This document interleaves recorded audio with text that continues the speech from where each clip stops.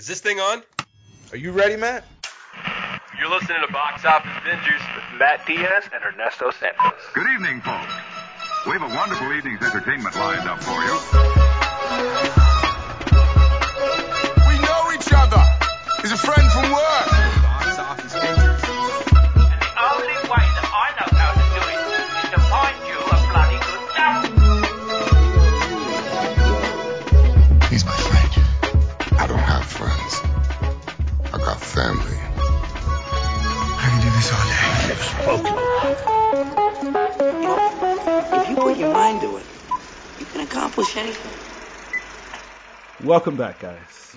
Another episode of Box Office Bingers. Matt, we have such a very special guest with us today. We do. And what are we reviewing? We don't do this very often. It's not very often we reviewed a reality game show. I don't even know if I'd call it like regular reality TV. No, it's not. I mean, it is reality. Oh. Damn it! I gotta do my damn watch. That was great. Please, can we keep going? All right, you know what? Whatever. We're gonna keep going. That was great. Oh, okay. Hashtag epic fail. Bomb emoji, bomb emojis. I did that on air once, so at least it didn't broadcast. Well, I guess it was live. We could redo this if you want. No, we're sticking with it, I think. I don't know. We're going. We're going. We're here. We're here, guys. We're already here. Those who are listening they're here. Yeah, they're like, what the hell is going on? What is happening? It's like, this is, yeah. Strap in. Yes. Yes, this week we are reviewing The Circle Season 2, which we don't like you said, Ernesto, we don't typically talk about reality TV, but we do it for a very special occasion. In this case, we have our very own Kellianne Klass, our new friend, as well as first time being on a podcast. So welcome. How are you today?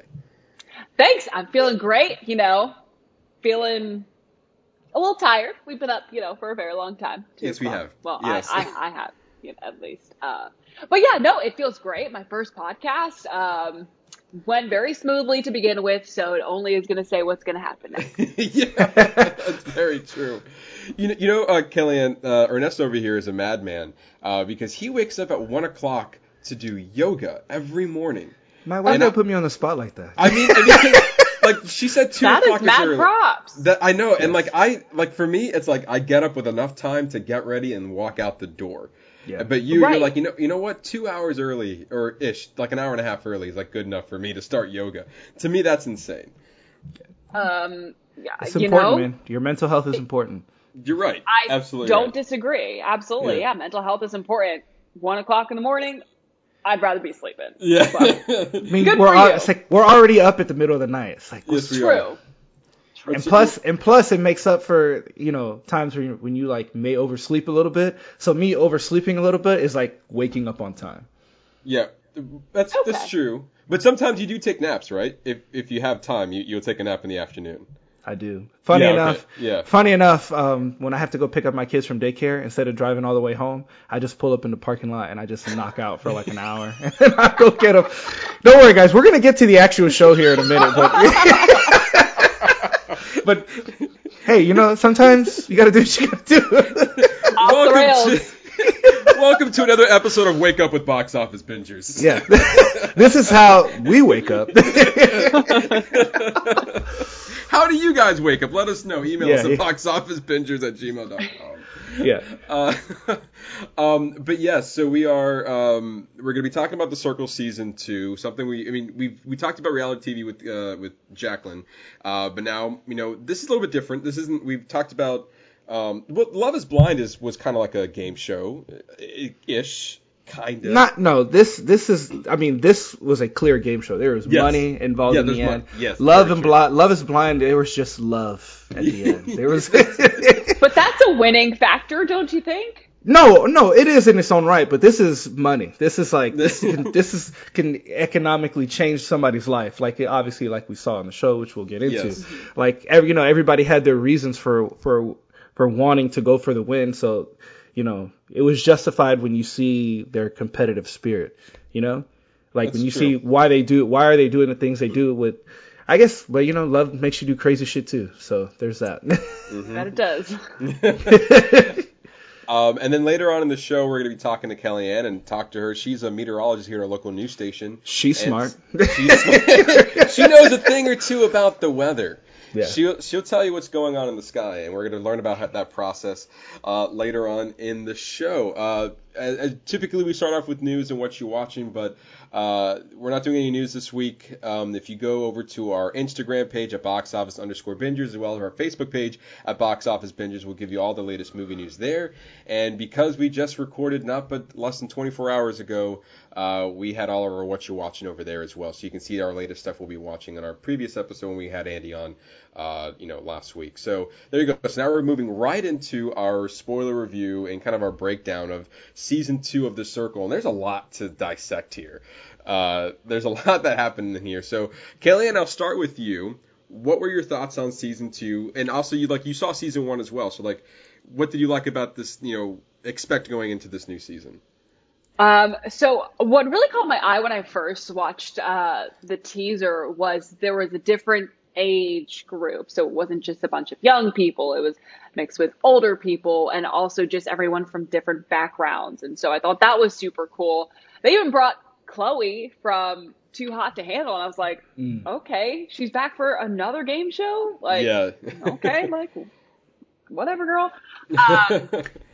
But I thought that they casted it very well, and it really made me just want to watch it. And so that was kind of the first thing that really piqued my interest. Obviously, I love reality TV, so how could I not watch it? But it was very interesting to go from kind of millennials to River or Lee, kind of just older people. Then you had Lance Bass.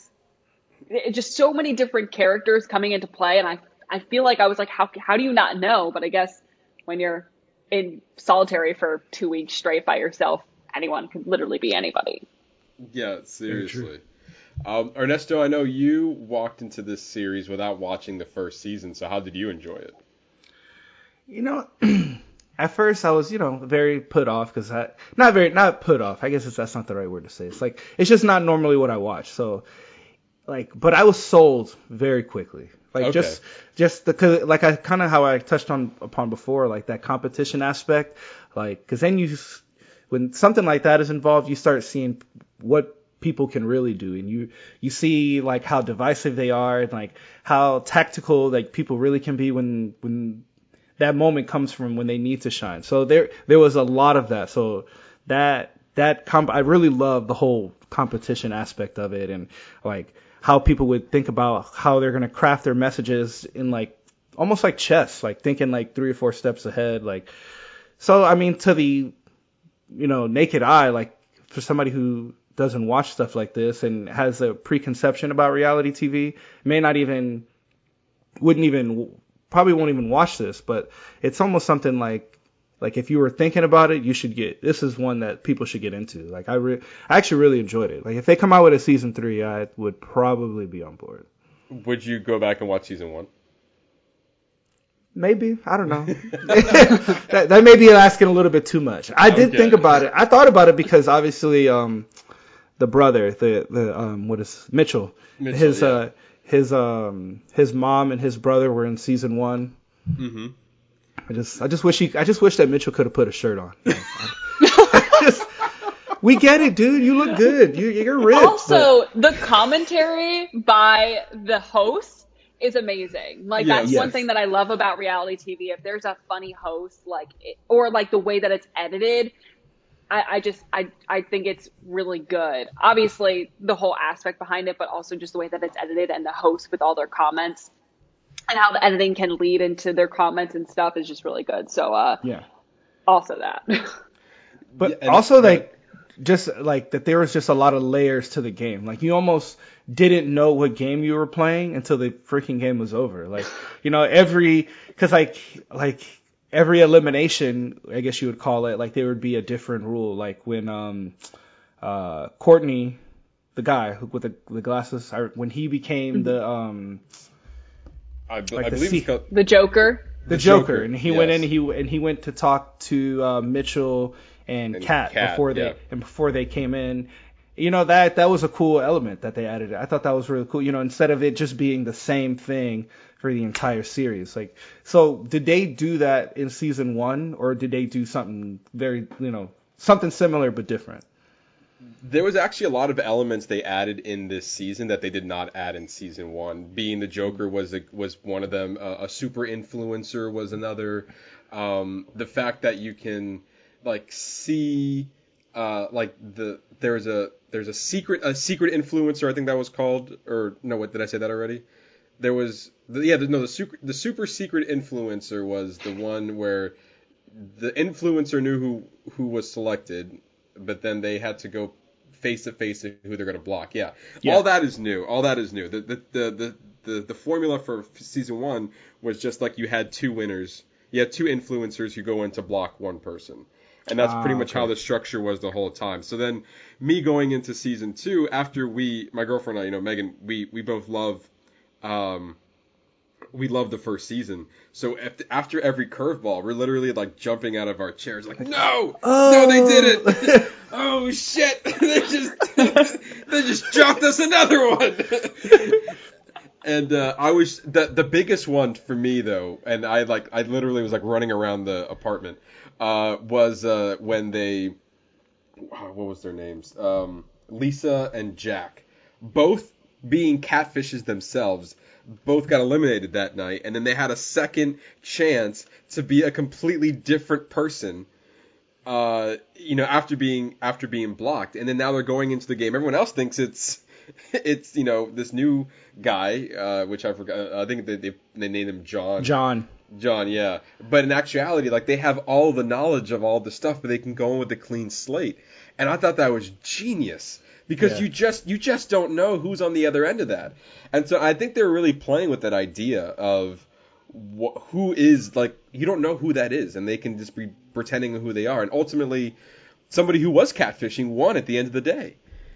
Yeah. Also, Jake really enjoyed being Emily. It just seemed like he really he was like Emily in spirit. He's like, yes, this is my time, girl.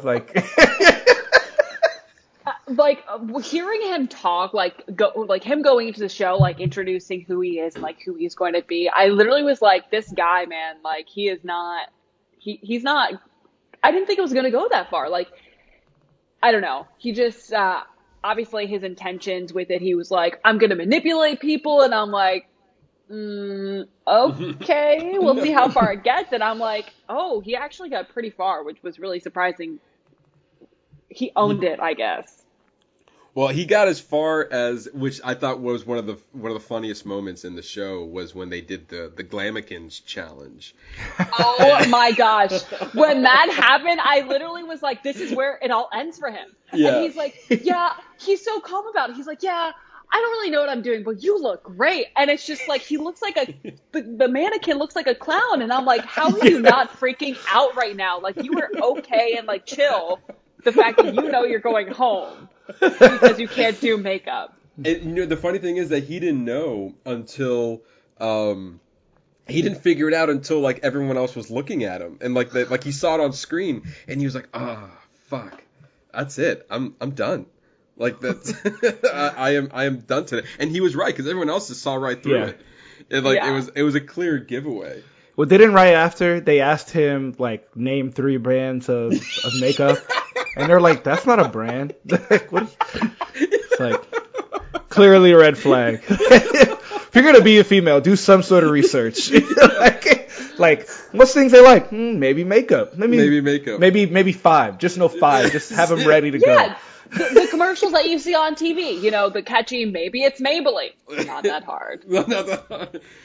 Oh man, that was hilarious. And also on the other side of that, you had was it Delisa? Her name was. Mm-hmm. Yeah.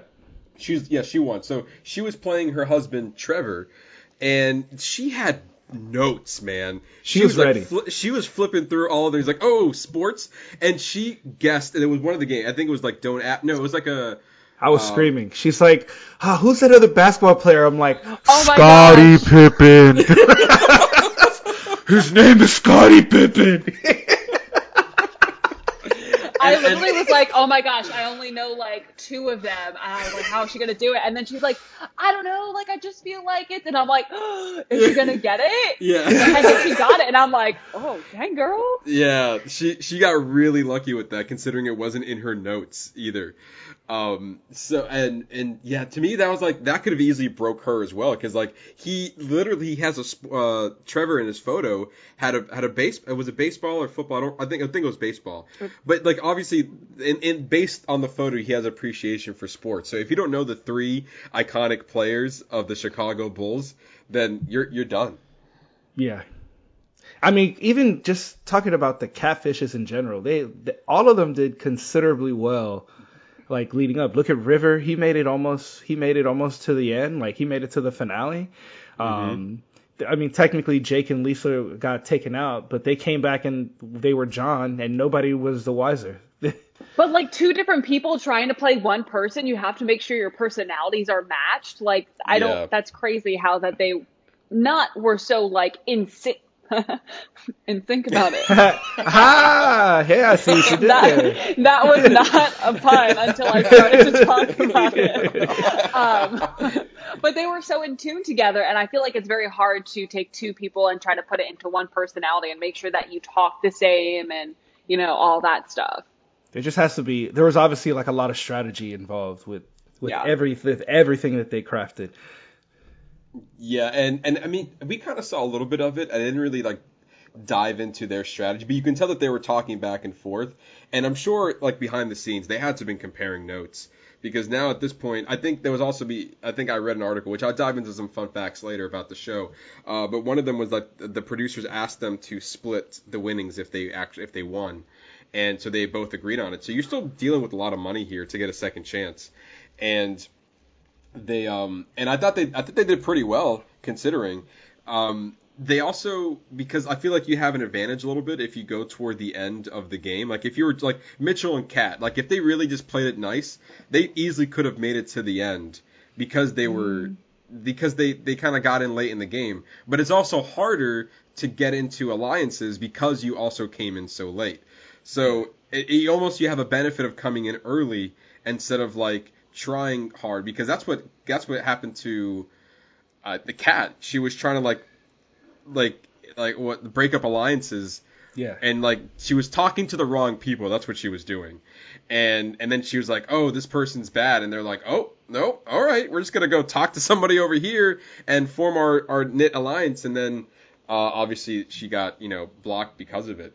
I feel like there's a lot of strategy in this particular show that you don't really see in other reality shows. I could be wrong on that. Which again, to your point, is more following a game show than it is a reality show. No, but what was really interesting is that and I read an article somewhere that said that the season 2 has the same problem as season 1, whereas they have these people who come in late to the game, but it almost seems like if you're not in from the very beginning, that everybody else, you're just fighting an uphill battle. You are. Because everyone else because especially you have to make yourself likable very quickly, where they had maybe an extra couple of days to do that, and you already formed that bond. So you're starting everybody from scratch, which I thought, again, going back to Jake and Lisa, where they had a very interesting element where they knew everybody's alliances and everyone's quirks, so you could go in there with a different game plan. And obviously they did, because they modeled their character after a couple of things that everybody liked. So he was instantly likable. But because of the bond was so, very close between everyone that's there, you didn't have any time to connect with everybody in time before the show was over. So do you think that they should not include people late in the game? You think it's just to be we're just going to go down the list here? Yeah, I mean, it would make the game shorter. Yeah, I mean, yes. I think it would be an interesting challenge for the people coming in. I think that Cat came in a little bit too strong. Mm-hmm. But if you were able to play the game right, I think that you could ultimately make it work. I think, let's say Chloe came in mid-game. I also feel very bad for her because she was so trusting in so many people, and then like she, got hurt. But like, if you take like a personality like Chloe's and try to put it in mid game, I think that she could do it very well. So I think it kind of just depends on the person. Like, if you're too headstrong about stuff like Kat was, then it probably wouldn't work out. But I still think like putting people in mid game could certainly like shake up things. Well, that brings up a good point, because Chloe, she didn't come in the beginning and she made it. She was one of the two finalists. Did. She didn't start at the very beginning, did she? Yes, she did. Okay, well then, never mind. I thought she was one of the. Yeah. To my previous point. Yeah. The one that I actually felt bad for was, I think his name was Bryant, the very first. Oh my goodness, yes. The very total opposite. Zen. Played too nice. Hey guys, just love each other. But that's so weird, right? You would think, like, in person that would totally work, to be, like, as nice as possible. Like, he didn't have any beef with anybody, but he also, I guess he didn't reach out to anybody either. Like, I almost felt bad for him because he was very, he was, like, open. He was very open. He was very open. Hello, yes, let's just talk about love, guys. #circle family. Like, I felt so bad for him because I felt like he was a very genuine person. But you saw it with Emily. She was trying to, be nice to everybody, obviously, because she was a dude, not an actual girl. Like, she was a catfish. And I mean, it worked out for her pretty good. So I guess it kind of just depends on how you reach out to people. And I don't know, I guess just, is it almost luck? Could be a little bit of that. I mean, because you're also dealing with you don't know who's on the other end of that. So, yeah, and you're also trying to match their personalities. So, like, if they already don't like you, I guess it does sound like a little bit of luck, because you're relying on the other person to feel what you're putting out. And they can only go off of your words, really. Like, they could have taken that interpretation a lot differently than they read it. Like, they could have said it in a nice, genuine way and be like, oh, that person's, like, said it, that person's really mean. Like, I didn't take that, as a compliment at all.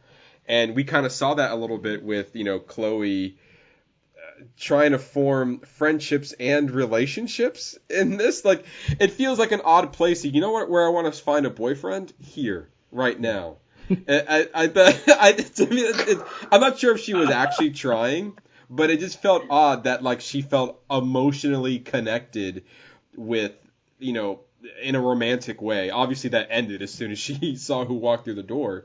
But it just seemed kind of odd that, if I was walking in there, I would not think romantically at all. This is all strategy, because you don't know who's on the other end of that. And it was her. She's the one who initiated. Her being Chloe initiated it. Initiated it first. So, Trevor, Delisa even said, like, I wasn't going to do anything, but, kind of worked into my advantage. Basically, she used it to her advantage during the whole game. She did. Who is your favorite contestant? Ooh, I really liked going into it. Oh, I don't remember her name. The scientist from LA. Oh, Savannah. I really liked her. She seemed super genuine, and I also liked the one from Dallas, the school teacher. Was that Tara Alicia or? Oh, it was Tara Alicia. I really liked her and Tara Alicia, but then they got that beef, and I was like, I don't like he said, she said kind of thing. So, like, whatever. Like, I liked them both at the beginning. I don't know.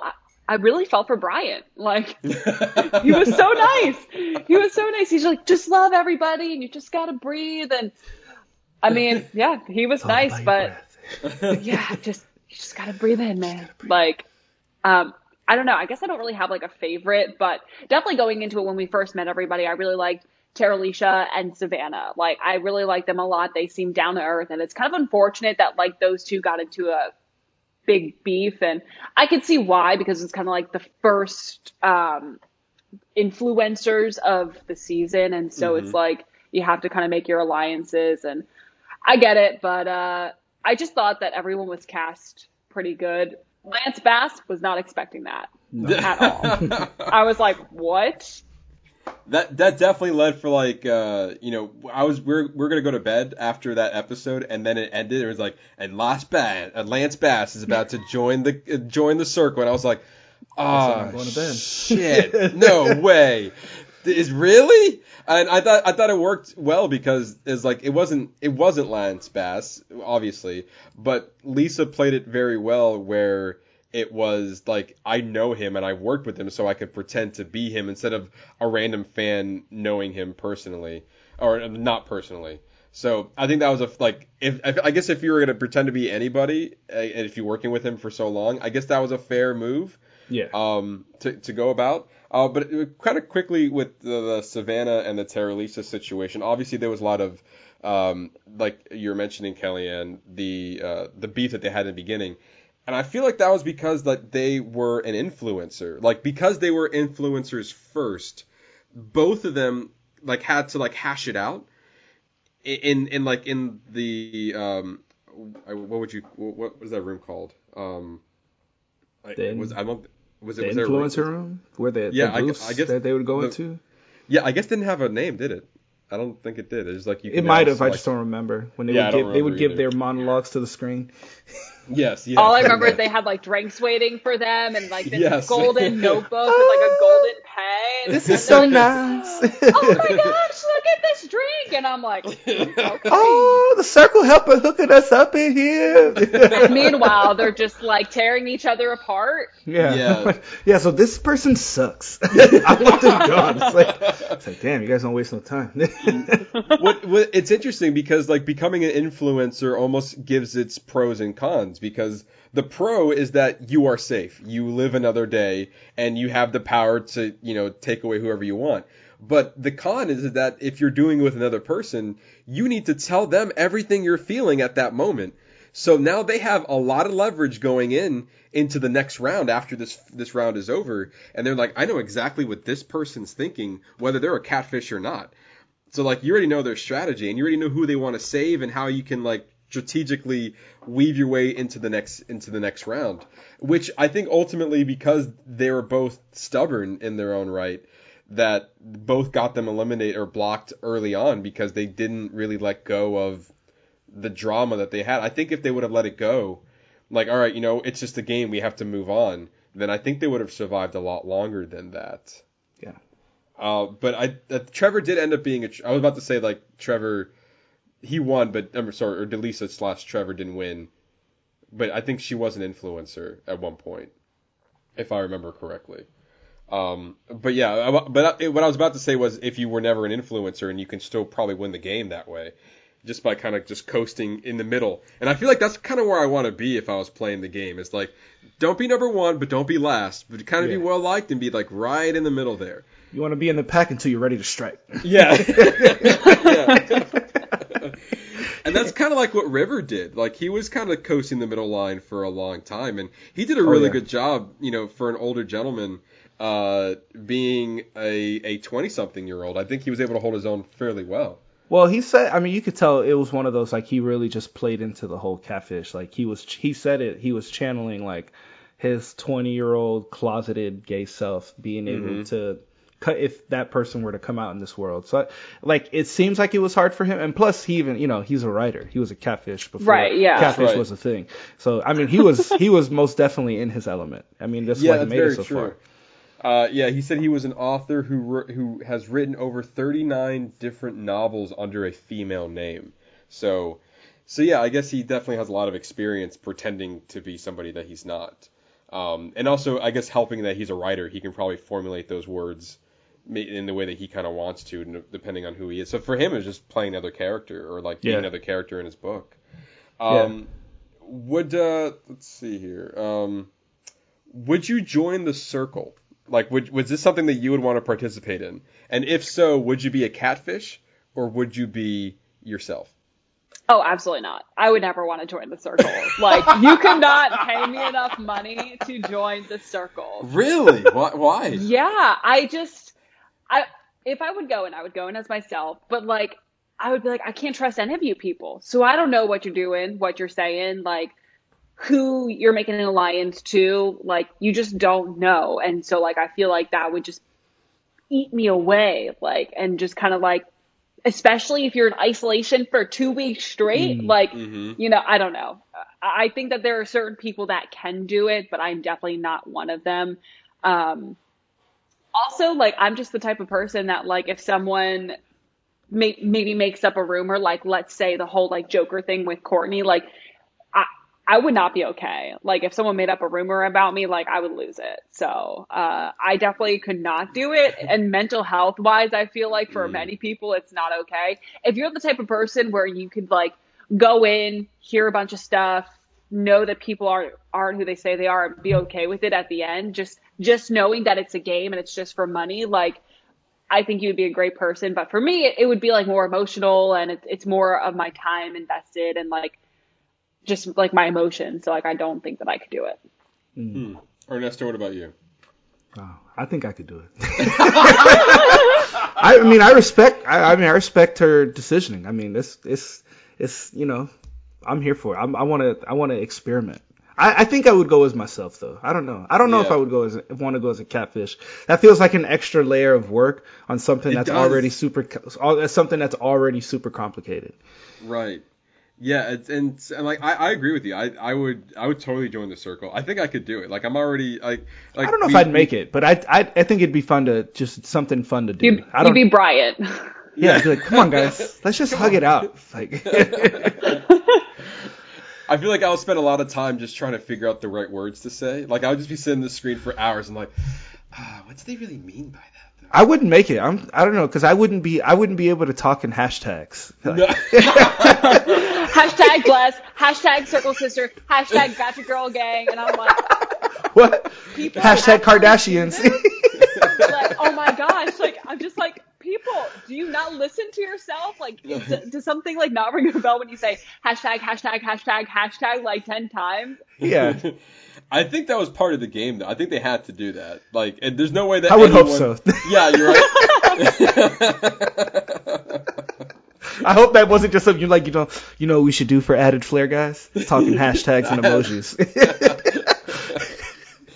Well, they definitely did that in season 1. It was all about the hashtags and the emojis. So the fact that they're doing this again, it feels like it's on brand. Like, this is part of, like, the thing that they do. But like if I'm using an emoji, it's like 1 or 2, like, sparingly. It's not like every other sentence. I use them; they have purpose. Exactly. Right. And then, like, the hashtags, I don't. The only time I use hashtags is when we're trying to get a larger reach on Instagram. That's it. I wouldn't use them if we didn't need to.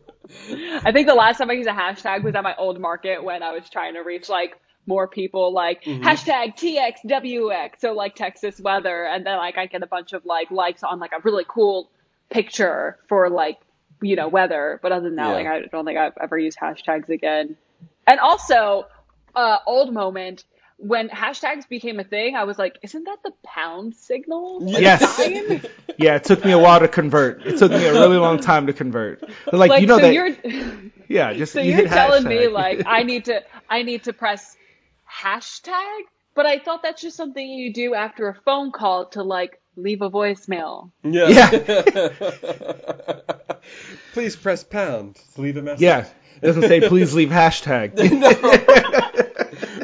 Also, who the hell decided to change the name? Like, we already had a nice name for it. Well, why do we have to, like, reinvent the hashtag or the? Because I mean, who really wants to say, like, pound this, pound? Look, that doesn't sound right. I'm not even gonna begin to finish that sentence. That is exactly why they. Yes, that's why they changed it. We just broke the invention. We figured it out very quickly. I get it. No, I see now. I see now. When you say it out loud, it makes a lot of sense. It's like that's what you needed to do. You just needed to say it out loud one time, and then you understood. But also, like, the idea of a hashtag. It's like, what is its purpose? I don't understand it. Like, for me, I know for social media purposes, I want to get a farther reach, but that is its purpose. That's its original intended purpose. But then they got translated like, oh, this makes sense to, like, if you want to categorize something you're talking about, and, you know, you really want to drive that point home that it's connected to this. I mean, I don't know. I'm speculating, but I'm guessing. Just talking out of my ass. I don't know. Yeah. I feel like the first time I saw a hashtag was on Instagram. Yeah. I think so. Like because it wasn't Facebook. Facebook was way behind the times. Like it's like Instagram, kind of like Twitter thing. So yeah, I guess like reach more people to like get content out there. Or if you're trying to look for something specific, like, oh, I want to look at this. I just want to look for this specific thing. Click the hashtag, and everything in the world connected to that pops up. But there's a lot of stuff when you hashtag stuff. I'm sure. Hashtag stuff, and you'll find out. There's gonna be lots of different stuff. There's gonna be some good things, some bad things, and then there's gonna be some things. A lot of stuff and things. Yeah. Oh yeah. Anyways. What were we talking about again? That's right, the circle. Hashtag the circle. Hashtag the circle. Hashtag back on track. You see, now we're getting perfect. it. Yeah. See, I could do it. Kellianne, what do you think of the newer elements in this show? Like the Joker, the super influencer. Did you feel that they elevated it, or do you think that was like a little much? Honestly, I really enjoyed it. I didn't think that it was much at all because I was like, how are they going to make it different from the first season? Like, we know the first season is basically just like, it kind of form an alliance.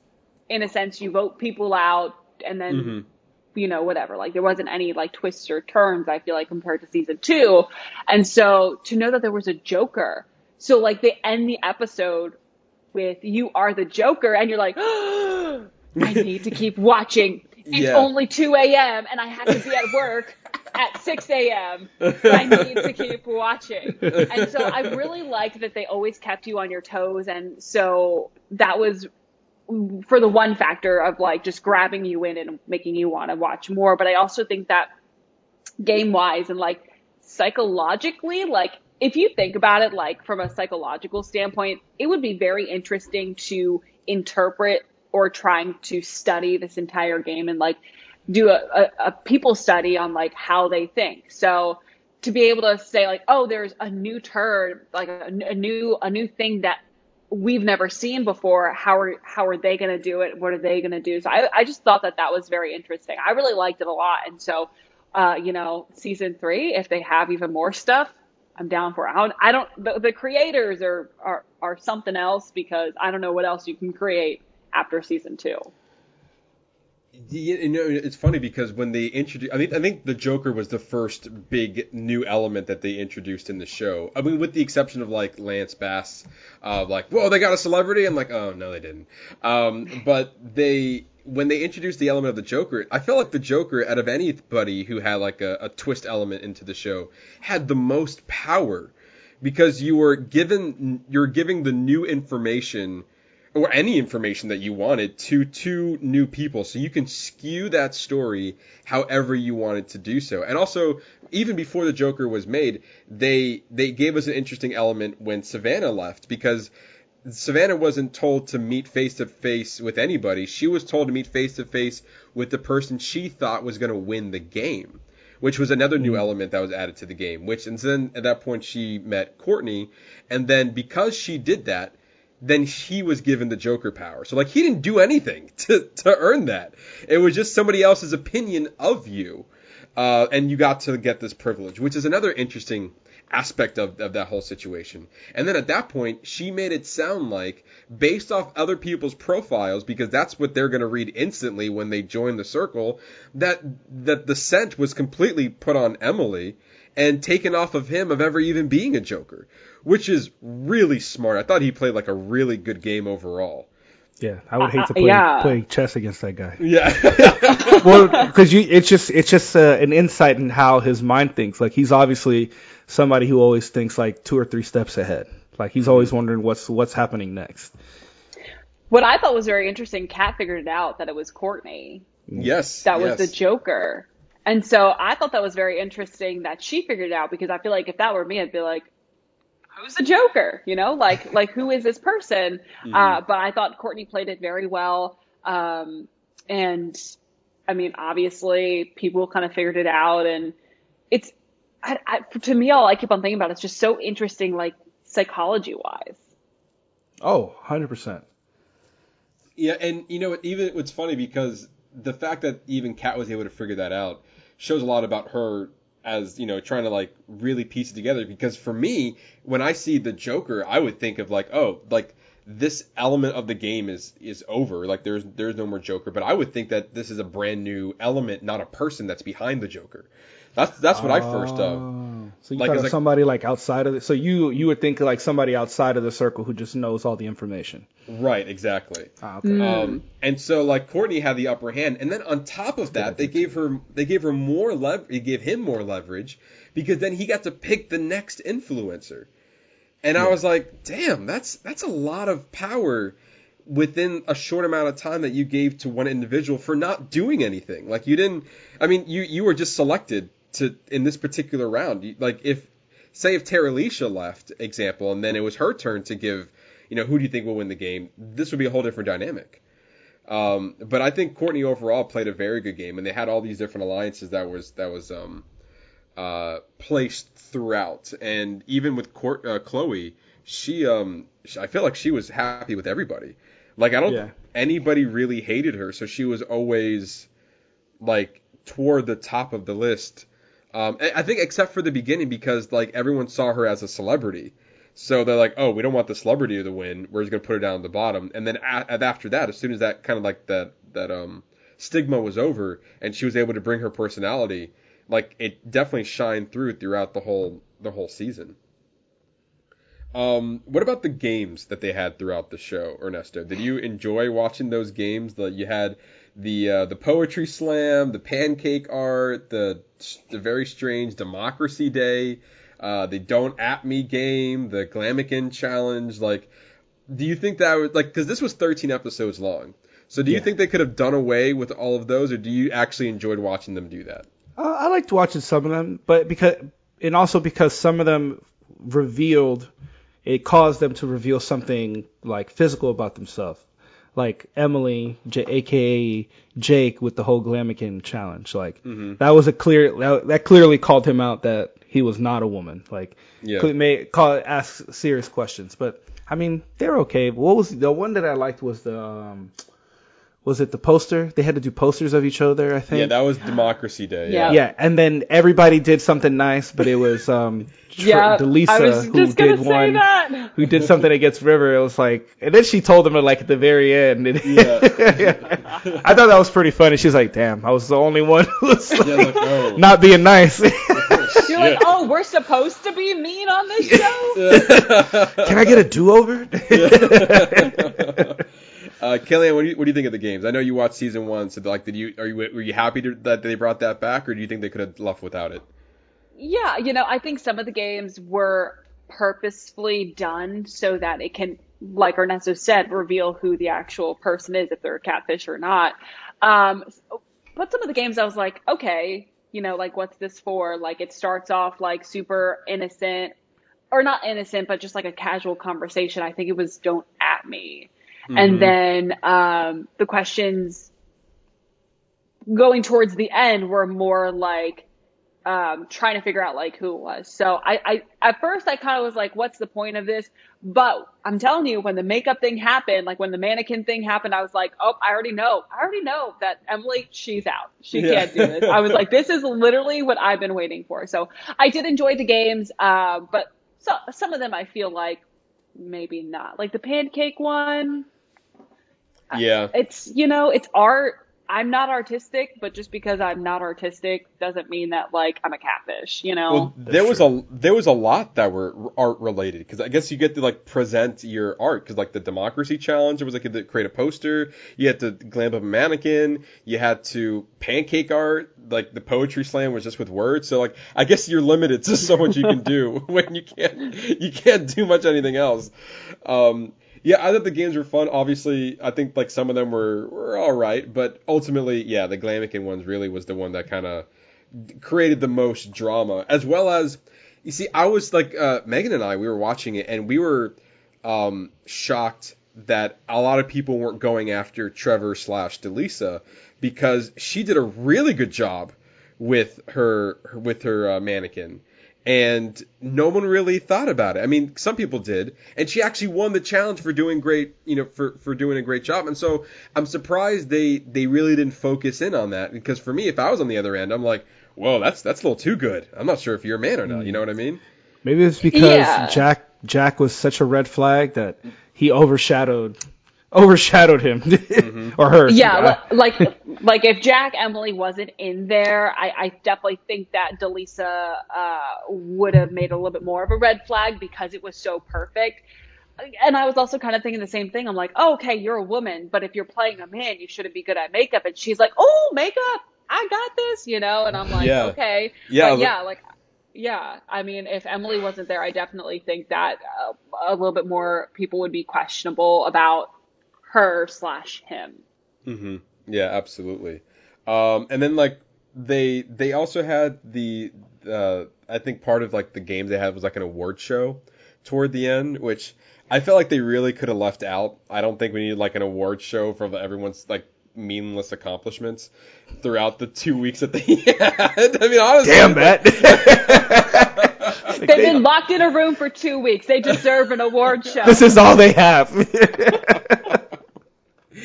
I feel like it just wasn't needed. Like, we could move on from that. And also, like, another part of it, I think there was like a game show with when John the psychic, they're like, can you, like, we could read your mind, and he's like, all right, what a number I'm thinking of, or was it either a number or something else? Oh yeah, and they were all wrong, and they told him he was right. Like, I'm just gonna make him feel good, but he got theirs right. Oh, jeez. And then literally both of them were like, oh, we're getting everyone's number right. And then I'm just like, catching on. It does make you wonder, like, I wonder how much of that shit actually happens online.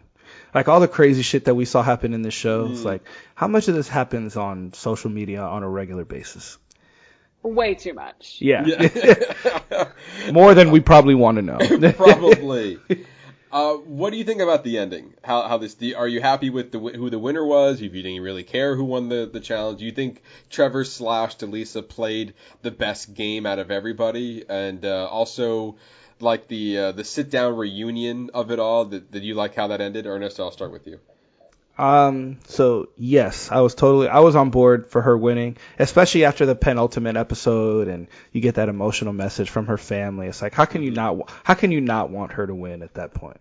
Well, I mean, I guess everybody had their own version. They had their own version of that, but I guess I really felt, at least for me personally, I felt a little bit for hers. And she did, I mean, she played the strongest game. She came in as a catfish, and she made it all the way into the end. I mean, regardless of what she had to do, it was kind of a cutthroat. I mean, she basically damaged Chloe emotionally.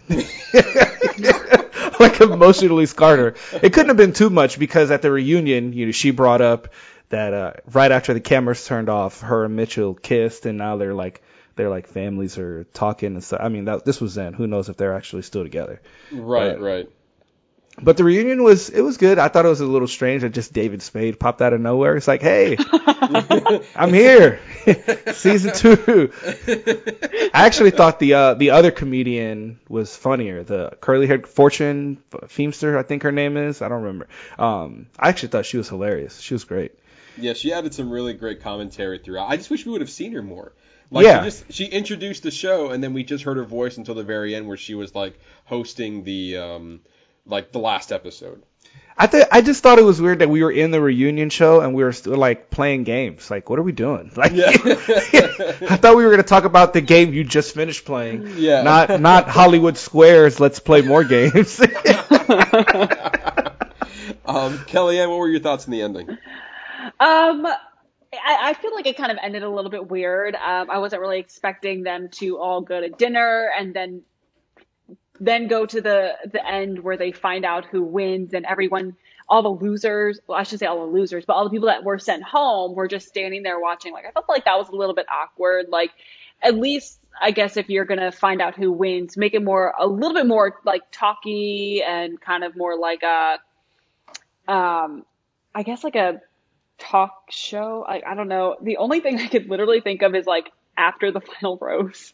For like bachelorette, but like something like that where like you kind of just talk about all the drama that happened and then like in a cool way figure out like like who won instead of just I don't know. I feel like they definitely could have done the ending better. Honestly, like I felt bad for Chloe. Because she got catfish.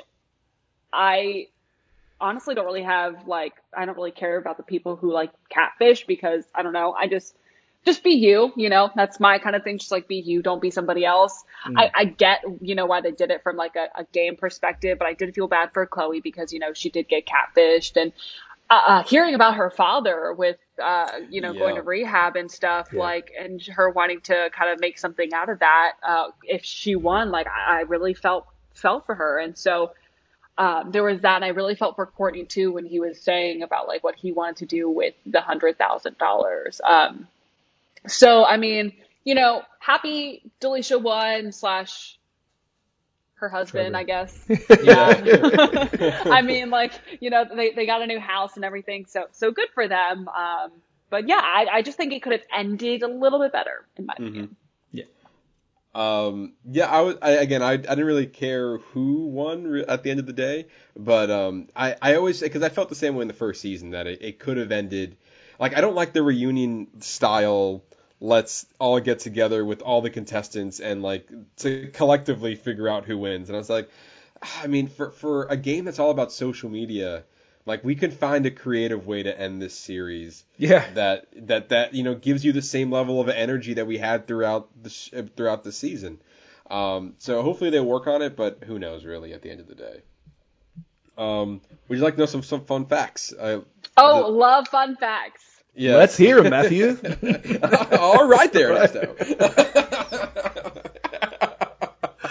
Fun fact number 1. Ooh. The show was actually filmed in Manchester, UK, it was not filmed in America. So all the exteriors that you see, which I think I read online, it appeared to be like they were in Chicago. They weren't. They were in Manchester. Wow. The film was during filming. It was during the pandemic, so October 2020, which they had to do a mandatory 2-week quarantine, and they had to get tested every 3 days in a separate building from the one that they were actually going to be filming at, like in their own little hotels. Conversations can vary in length. The average between messages were about 10 to 30 minutes long, and it can take several minutes to send and receive while they're being transcribed behind the scenes. So you have them trying to formulate their message, and then you have somebody typing out their message to send to them. So I get from the article that I was reading, it's not as instantaneous as we see it online. So basically, like, they're saying it, but there's no voice activation, which is it's not talk to text. It's not talk to text, yeah. And so like so I guess I feel like that can be frustrating when like you're saying it and all of a sudden, like, especially if you're waiting on the other end, you're just kind of like, all right. Wonder what they're gonna say next. Yeah, and you're waiting so long for that message to appear. I don't think I could. That part would really frustrate me. It's like, oh man, like, damn, like, you're taking a while. Like, I guess I'm gonna go get a sandwich. Like, yeah, you saw it eat. Like, and then at that point, it feels like you're gonna have a completely different response based on whatever got sent back, or you forgot about the conversation altogether. Like, oh, that's right, I was talking to you.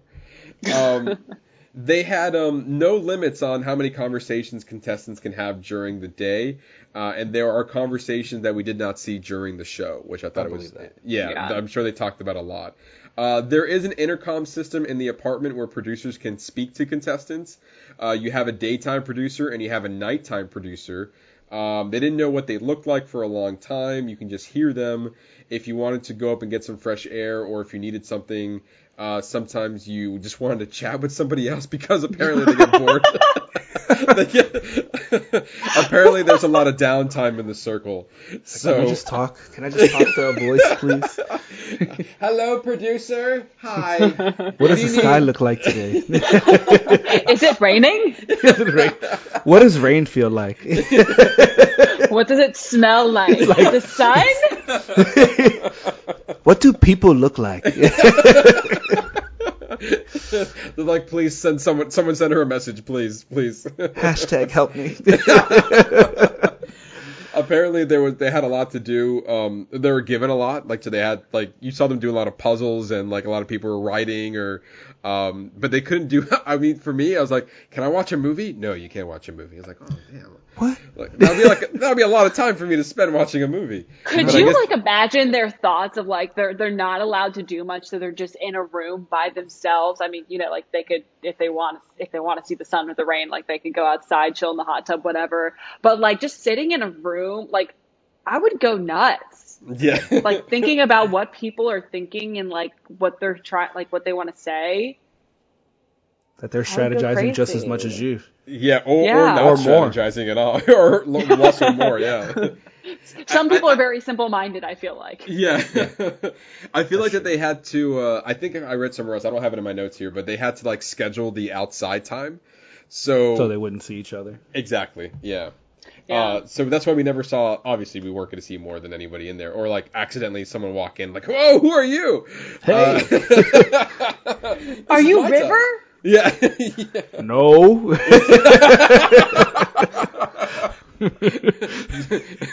Well, you don't like you could instantly eliminate like half the contestants if that wasn't the person who was there. Yeah.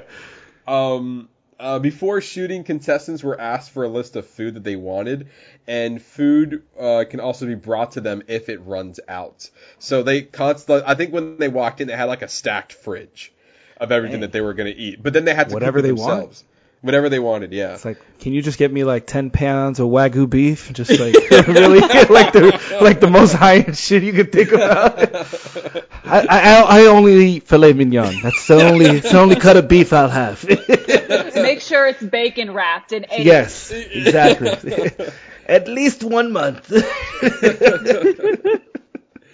There were cameras in every room of the apartment. We saw that, obviously. If contestants needed to use the bathroom or take a shower, the producers would rotate the camera away from them in that side. So I think that's like so weird. Mm-hmm. Yeah, like they're listening to you shower. Yes. Like yeah. that is just privacy, people, privacy. Yeah. Well, but I guess they have to sign something. Oh, yeah. Like, because Yeah. I mean, you're constantly being recorded. So I would assume that you will also have to change in there as well, right? Like, if...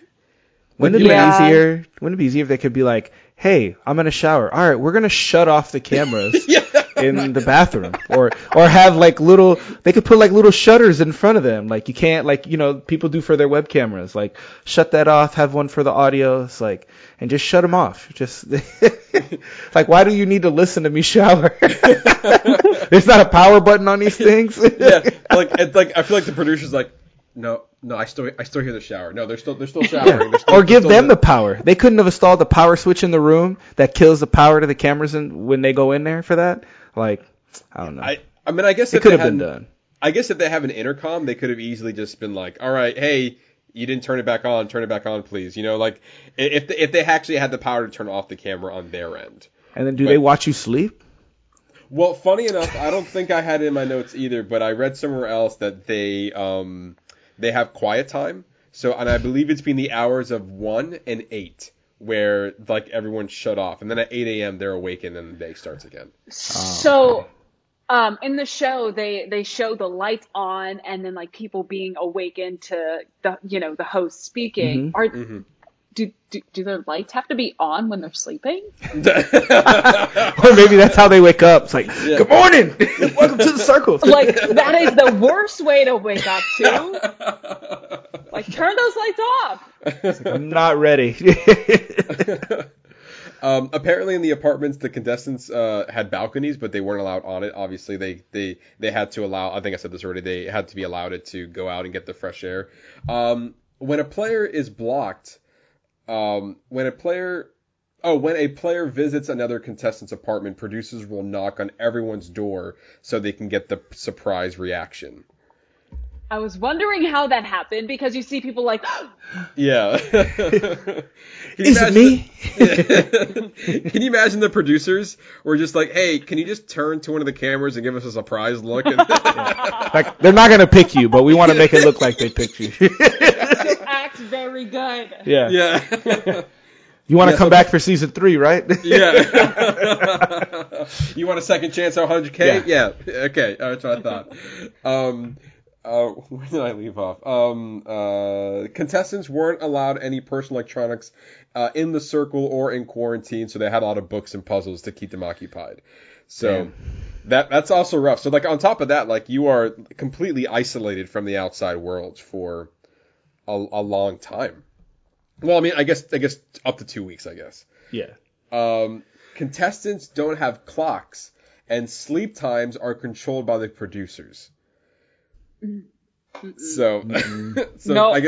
I guess you can't take a nap either. Like you gotta stay awake. Like, no, it's game time. You're in the You want a circle. nap? Think again. Think again. You want that 100K, don't you? Yeah. Then play the game.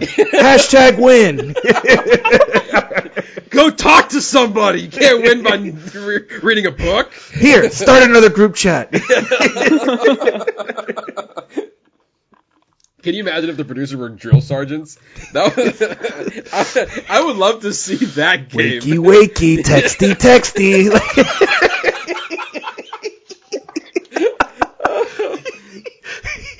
Now do 100 push-ups. I don't want to. That's not part of the game.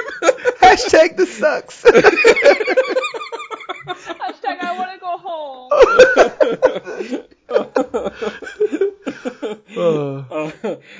After quarantine, but before gameplay, players were brought into hiding where they have a chaperone. It's also where, I see. So I guess they were given a chaperone so they can be around the area. So the game hadn't started yet. And so I guess they had to be followed by somebody if they wanted to venture out into the city or something along those lines. Which I feel like a little much, but I guess that's what they had to do.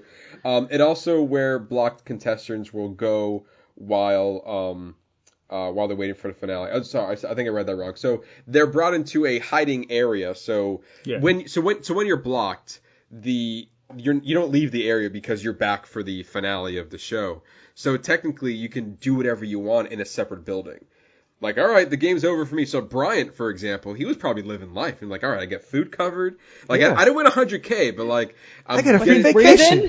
Yeah. And I just need to breathe and walk the earth. So I guess he was able to venture into the city, and I guess at that point that's where the chaperone comes in. And so so those are just a couple ones that I found. I'll leave a description. I'll leave a link in the description box with the article that I had. I just picked out some of the highlights, but there were a lot more in that article. That it was a conversation with, I think it was a BuzzFeed article that had a conversation with Lisa, who was describing a lot that was going on behind the scenes. And I think Jake has a TikTok that we found, and he was also giving a lot of behind the scenes on some of the stuff, and it was very similar to what Lisa was saying. So there you go. There's your fun facts. But yeah, overall, I really enjoyed it. I thought it was way better than season 1. Season 1 was like our first quarantine binge when the pandemic started. So when season 2 was coming about, we were 100% on board for it. To be honest, I'm looking forward to Too Hot to Handle, because that's another crazy show that like these people just like, they're so ridiculous and it's so funny to watch. And obviously Chloe was so good they brought her back into season 2. So, Matt, are you gonna make me watch Too Hot to Handle? Is that what you're telling me? Are you like? That's exactly what he's saying. I literally feel like you pre-warned me. This is gonna be episode like 150. Yeah, he's like, I'm pre-warning you that Too Hot to Handle. What season are they coming on? 2. Coming on 2. Season 2 is coming to Box Office Binges pretty soon. You heard it here first. I know. So Ernesto, would you like, without, for the sake of this podcast, obviously you watched season 2 for this episode, but would you go out of your way and watch season 3 if we weren't, like, say, reviewing it? Maybe. Okay. It's more of a possibility than it's not. I also told you, remember I told you that, like, I was actually able to, like, listen to it on my drive, because a lot of it is what they're transcribing to each other. So it was almost like a game show podcast. It's like I was able to mix it up a little bit. Like some episodes I would listen to, and if I hear something that like it's like, oh, that sounds important. So like I'll go back and it's like maybe something from the challenge or something like that. But for the most part, I really enjoyed it. It's just the fact that I was able to take this thing and enjoy it in separate ways. And I still felt like I felt like I didn't lose anything either way. Okay. Kellianne, what about you? Yeah, I would definitely want to see them, just like they did from season 1 to 2, do something bigger and better from season 2 to 3. So whether that's who they cast, if they ever decide to make new games or something, like, absolutely. Like, I feel like with a lot of these shows that they figure out that works well with the audience, like, there's always something bigger and better. So I would love to see like what they come up with next and how people are going to handle it. Like I just find that very, very interesting. And obviously it's reality TV too. Oh, and their editing, if it gets any better, obviously like I'm in for it too, because if editing can make me laugh, like I am into the show. That's a good point. That is a good point. Yeah. So there you go. That's our spoiler review, or just really a breakdown of The Circle Season 2. It's available on Netflix. Check it out if you were really interested in what we were saying and you hadn't watched it. We kind of gave away the ending, but it's definitely worth a watch whether you know the ending or not. Yeah. And so with that, we're gonna move over to you, Kellianne. You are a special guest for this week, and so we kind of want to dive into the weather, really. Yeah, your life. We've had a lot of people in the news industry. We had directors, technical directors, people who work behind production, people in front of the camera, anchors, reporters, but we've never spoken to a meteorologist before, so a whole different side of the news industry. So I'll first start off with what made you get started. What was your first interest in the weather? Like, why did you want to be a meteorologist? To be honest, there wasn't like one sole like weather event, sole thing that happened where I was like, that's what I want to do. Like that's what I want to be when I grow up.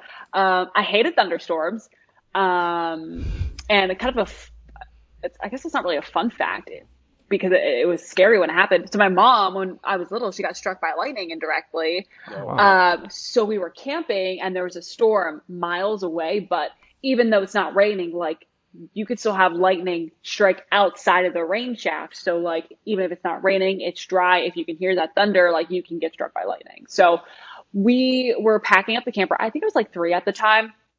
And my mom, my brother, and my dad, me and my brother and my dad were on the camper and my mom was getting inside. And as soon as she like started to walk into the camper, she had like 1 foot on the ground, 1 foot on like the metal step, and like one hand on like the railing to like help you get in. And the lightning hit the ground, traveled through the ground and up through her. And so she got struck indirectly. She's fine. She went to the hospital, but she's fine. So that's kind of like what terrified me when I was younger, of like storms. So like anytime that there was a storm, like I hated it and I was so scared. But I always knew I wanted to be a scientist. So I originally wanted to be an astronaut, except I don't like heights. So I don't really know if the whole like astronaut thing was really going to work out for me. Seems like a prerequisite. Maybe it'd be cool.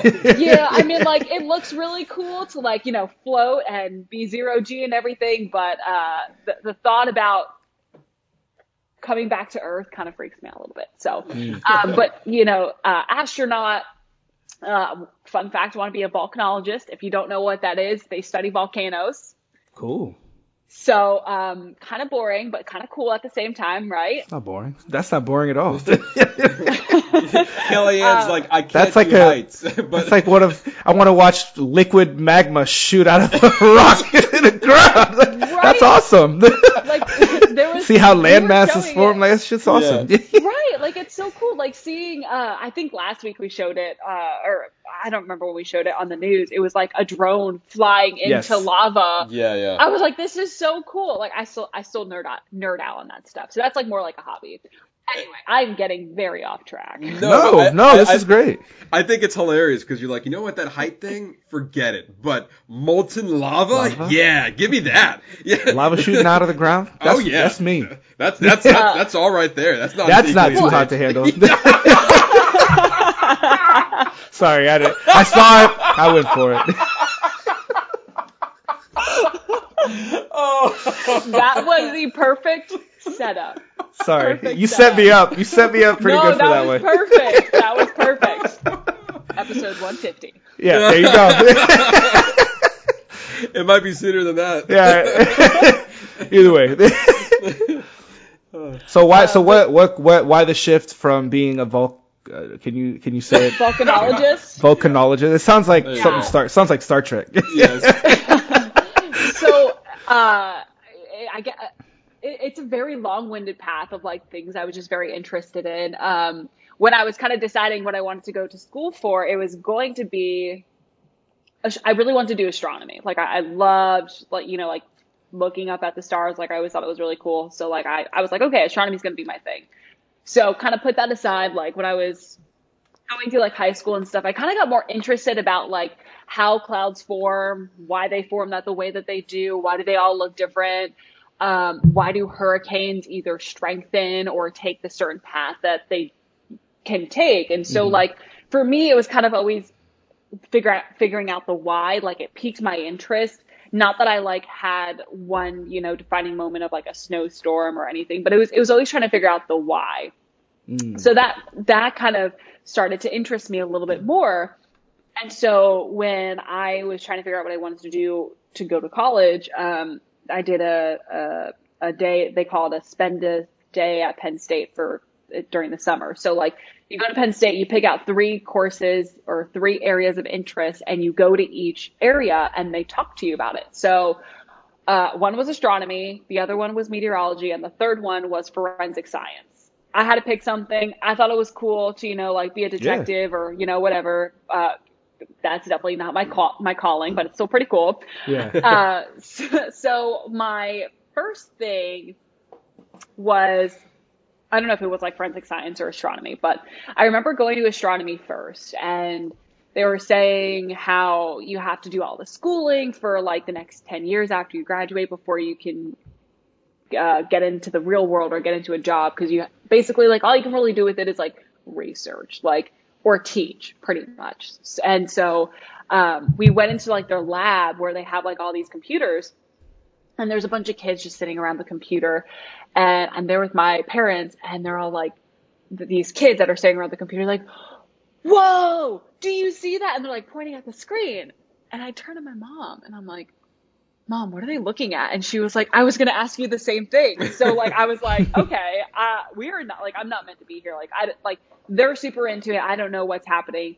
So then I went to the meteorology department. And when you walk in, they have this giant, what they call an e-wall. So it's like a bunch of different data, forecasts, and it's just like this giant wall of gloriousness pretty much. And I remember walking in there and I was just like I felt like this is where I was supposed to be. So it wasn't like one defining moment for me. It kind of was just like I fell more in love with the math and the science. Like I always loved, even through like elementary school, math and science. Like I always thought that was super cool. And so going through school to see how physics and calculus can go into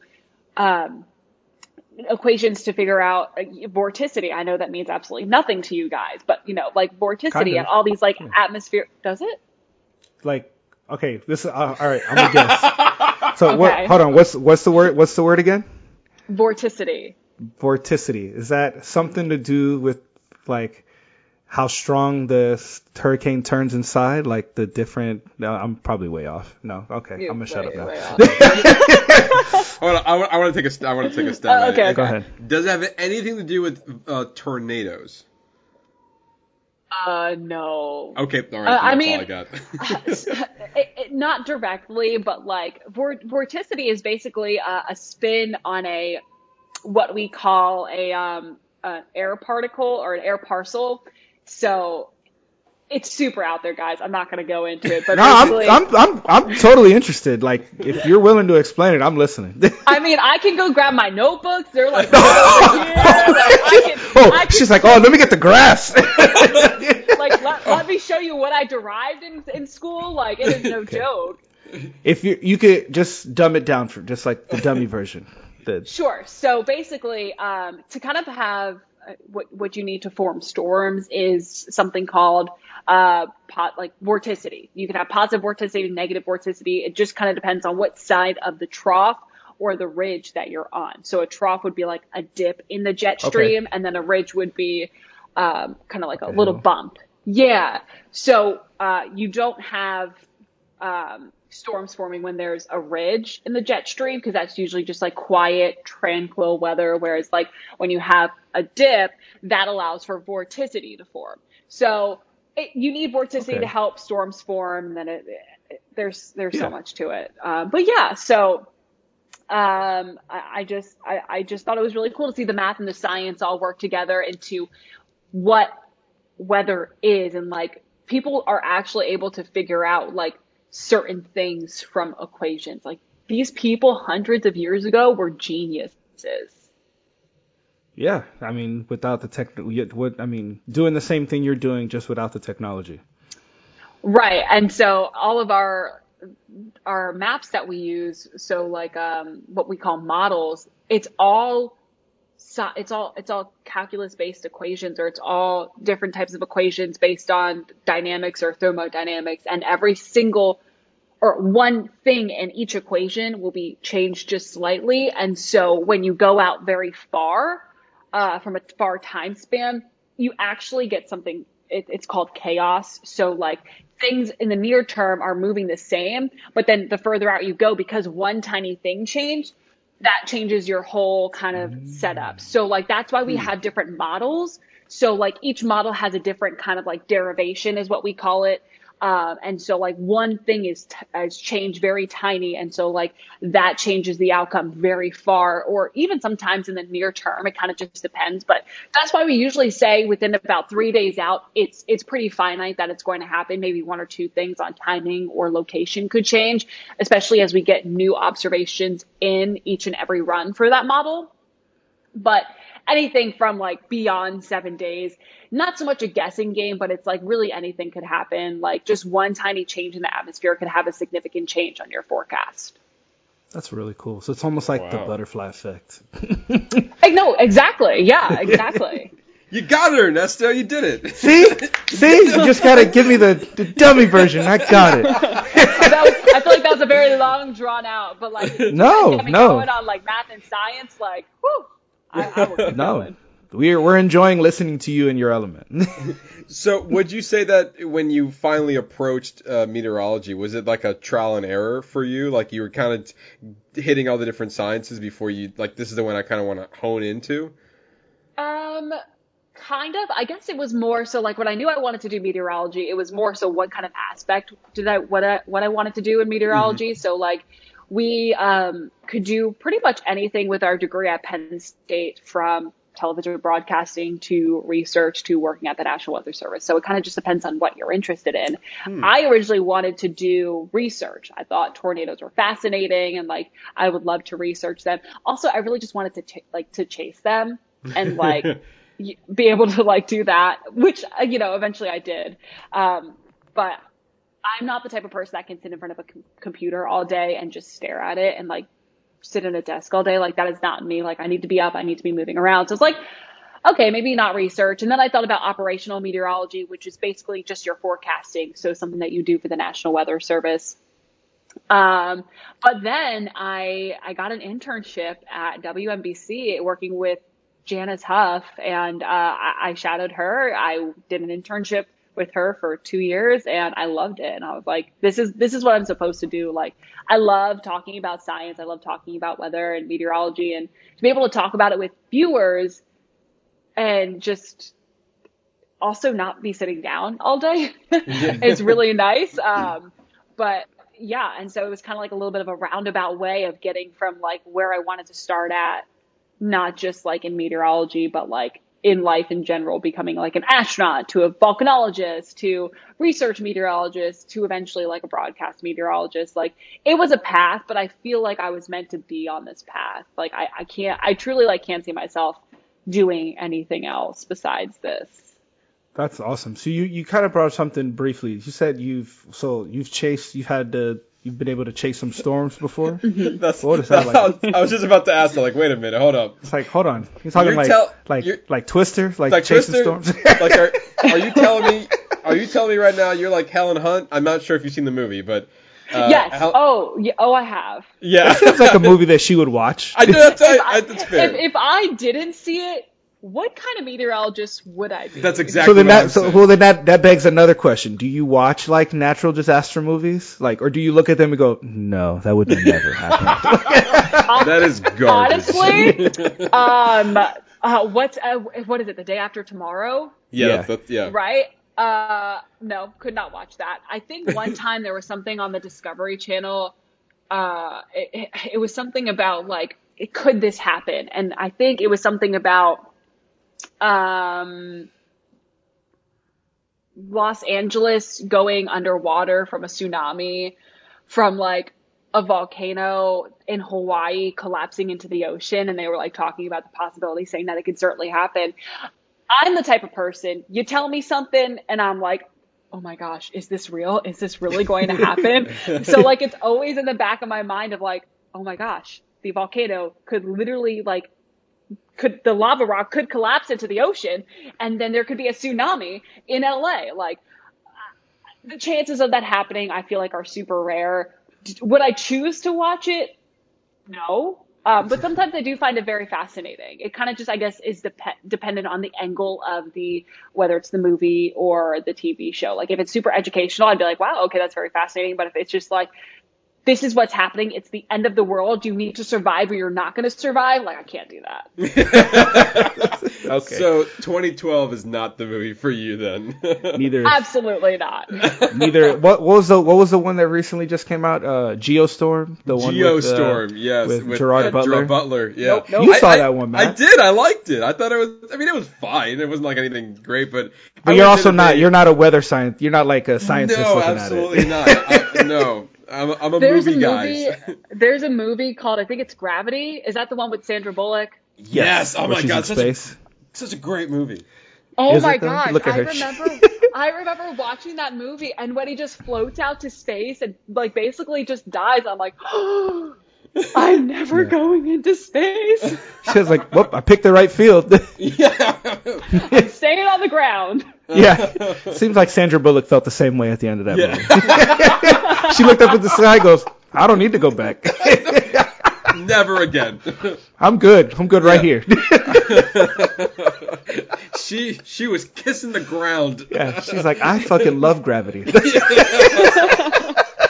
Roll like credits. worshiping. and scene. All right, so back to my original question about you chasing storms. Yeah, how was that? What is that experience? What is that like? It's really cool, and being able to do it on the plains was super neat because it's all flat, and so like you could literally just see out for hundreds of miles. So like you could see a storm developing, and it's hundreds of miles away. I mean, you'll never catch up to it by the time it produces something, but you kind of just have to know like what's going to happen in the day, and have a general idea of like where stuff is going to form.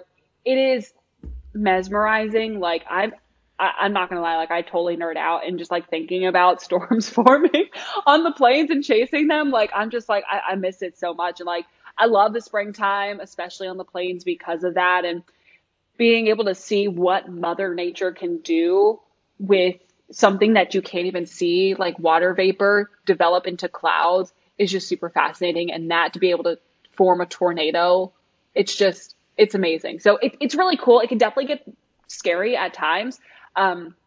Especially if you don't know what you're doing. Unfortunately, like we've had not, with my news team or anything, that I was working for at the time, but there have been storm chasers that have, passed, but, oh, wow. Yeah, it can get dangerous. You just have to be aware of what you're doing and, just know a little bit about meteorology, or if someone's driving, make sure they're not driving to catch the best angle. And so there's definitely some kind of scary things to it, but like when you see a storm or like a tornado in real life, like it's amazing. Yeah, it's just a raw force of nature that you have no control over. I can only imagine. So out of the storms that you've seen and you've chased, which is the one that sticks out in your mind the most? So I remember, so there's two, but it's kind of two different things. So okay. The first one that I I was on air was the Tahoka, Texas tornado. And I was covering it on air with my chief, and seeing the pictures and images coming out of the Tahoka tornado was just amazing. It started off in southwest Lubbock County, moved down south. I know you guys have no idea where that is, but if you want to Google it later, whatever. Yeah. So it started off in southwest Lubbock County and then moved down south towards Tahoka, and it just started forming, getting stronger and stronger, but it was stationary the entire time. So it was just sitting over this one piece of land for like 10 minutes. It started moving, it stopped. And when it stops moving, like that's a big problem, because that most likely means that it's going to change directions. And that's why you need to know like what you're doing from like a weather standpoint, because if it stops and it changes directions, you need to be out of the direction that it's going. So it stopped for like 10 minutes over the same spot, changed directions. I believe it went southwest, stopped again, and then went east. So this thing was all over the place, but it was the most gorgeous tornado that I've ever seen on picture. Unfortunately, I was covering it, but I just remember covering it and being like, oh my gosh, like that thing is on the ground forever. There was another time when I was out chasing, and there was a tornado warning in the county that we were in, and we were going to go find it, and we couldn't see it. I could see it on radar, but you couldn't see it because it was starting to get dark, and it was also rain wrapped. So that's a problem. Nighttime tornadoes are a really big issue. Rain wrapped tornadoes at nighttime is an even bigger issue because you can't see it. But what do you I'm sorry, what do you mean by rain? Like that just means it's raining on top of it, there being a tornado present? So you have your tornado in this, like, so like, let's say this is your tornado. Yeah. Around the tornado is heavy rain falling. Oh, okay. So you could see the rain falling, but you can't see the tornado. Oh, okay. If that makes sense. Yeah. So like so that's what we call like a rain wrapped tornado. So it was starting to get dark. It was rain wrapped, and we were going towards the storm, and it started what we call recycling. So recycling means that it's trying to kind of preserve its energy and form a new tornado somewhere else, but very close by. And so we kept going, and I was like, I think like we need to leave, like we need to turn around and we need to go. And my driver was like, no, like just let's just wait a little bit more. And I was like, I don't have a good feeling about this. Like, let's leave.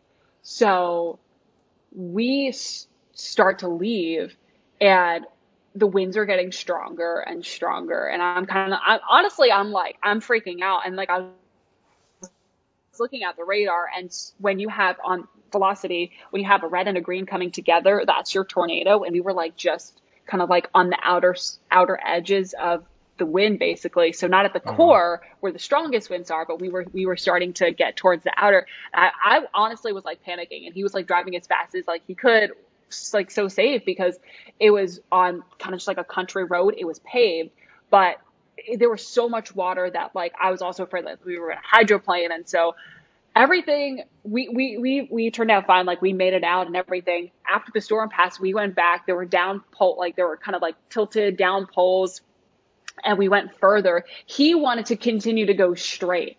I said we need to turn around and go back to where we came from. So when we were going back to where we were, where he wanted to go, there was a road closed. There was a bridge that was not together, and the road was closed. And he was like, I'm glad that we turned around. And I was like, yeah, it was kind of terrifying, like thinking about it. Because obviously like it could have turned out like, so, like differently, but that's why it's so important to, have somebody who knows not just, about meteorology, but also the area.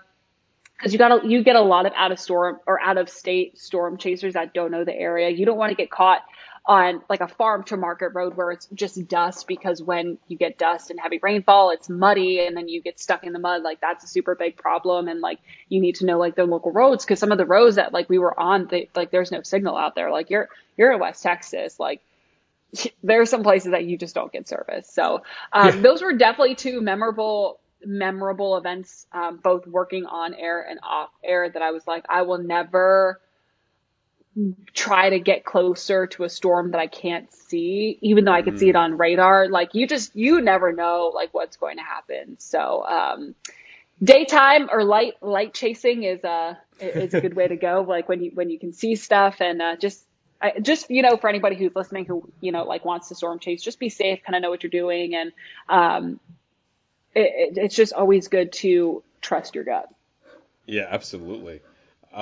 Let's get back to the studio, and so I see you working every day, but to be honest, I have no idea what you're doing, like in your day to day. Same. Like I look over, like, I mean, at the end of the day, you compile this forecast and you put it on air so everyone can clearly understand it. So kind of like, what exactly are you doing, and what are meteorologists looking for when they're trying to compile their forecast? Like, because I have no idea. I just know that at my standpoint, whenever you put up the 7-day, I got to push that button. And sometimes I miss the button, but that's okay. Sometimes you miss the bus stop forecast, and then when the 7 days up, you just hear honk honk. Doo-doo. Matt, I don't miss the bus stop. Kellianne knows when I'm working the bus. That bus stop is on time every single hit. I actually time it. Actually, if you want me to be honest, I usually time it. I usually listen to what you're saying, and I time it when you start your bus stop forecast. I even take it to the next level for you. Thank you. It's funny that you say that, because every time it happens right on the dot, I'm like, how does he know? But just weirdly enough, I know it's usually like the second or third thing you go to. It's usually one of your first graphics you go to. Right. Sometimes I'll switch it up on you. You do. You do. You gotta pay attention. Like, oh, she got you. You don't usually get me though. I think you may have gotten me maybe like once or twice, but. The best is when, like, meanwhile, at Kellianne's like telling her forecast, like, all right, I'm lingering for that bus stop beep beep, but I don't. Beep? Okay, no beep. Okay, all right. I was just about to say. I was gonna say. Meanwhile, I show the bus stop forecast. I talk about drop off and pickup, and there's no bus stop. So I'm about to move on to the next graphic, and as soon as the next graphic goes, beep beep. I was like, dang it, Matt. I'm like, well. I tried to wait, but how long can I talk about a bus stop forecast for? We love you, Matt. Don't worry. Kellianne's like, as soon as that happens, Kellianne's like, Matt's working today. No. Gotta love him. Or then even better when, like, I also beat myself up when I don't change it. Like, not only did I miss it sometimes, like you miss the bus stop, and then you forget to change it because it's in the same source, and then you get the beep beep in the 7-day, and then you're really beating yourself up for that. You're like, oh, damn it. I literally say, your 7-day for beep beep. Thanks, Matt. And then at that point, I'm like, do I recover? Like, I can give you the doo-doo-doo, or I can be like, forget it. You lost. That could just be the new one. Beep beep doo-doo-doo-doo. I'm just trying out new sounds on air to see how it works. Well, back to what we were talking about before. Yeah, exactly. But yeah, so what exactly are you doing there? What exactly are you trying to compile? I'm trying to rein it back home. Way off. Yeah, let's bring it somehow. Off the rails. Who loves it? Because I love off the rail conversations. Same. Honestly, I don't know how I wake up all the time at 2 a.m., but basically my day starts at 2 a.m. Honestly, my brain is still a little bit foggy when I get to work, and I don't really like to talk to people until I've had my coffee. Just because I'm not a morning person. Like I've always been a night owl. Like I would go to bed at 2 a.m., wake up at like 11, 12 o'clock in the afternoon. You know, I like being on mornings though, because I feel like even on the weekends, I'll wake up at like 6:30, and I'm like, my day's ready. I'm ready to go. And I've never been like that, but it's nice to have like a full day. Anyway, getting back to your original question. So once I get into work, I look at what's happening now, because what's happening now is going to affect what's happening for the rest of the day and into your forecast. So, for example, last week, on Monday, I predicted a 50% chance of showers and storms. I think it probably only panned out to be like 20%. Well, we had a front that stalled, and off of that front developed a new low, and we were right in what we call like a dry slot. So when you have a dry slot, obviously that limits kind of like the moisture that you have. So we didn't really get a lot of showers. So that's why that Monday, Tuesday, we were drier than what I had forecasted. So looking at what is happening now, it makes a very big impact on your forecast in the near term, and obviously like eventually long term, I guess, but more so near term. So I'll start off what's happening now, and then the atmosphere is very interesting. It's like a layered cake. So you have your top layer, you have your mid layers, and then you have your surface or your bottom layers. And so at each different layer, something different is happening. It just depends on what layer you're in, what you're looking for. So I go, for my forecasting purposes, top down. So what's happening at the top actually is very important and can tell you what's happening at the bottom. So like, let's say your model is showing there's going to be rain, to, let's say, 3 days out. Well, at the top layer, 3 days out, you're starting to get into a ridge of high pressure. So that's not going to happen.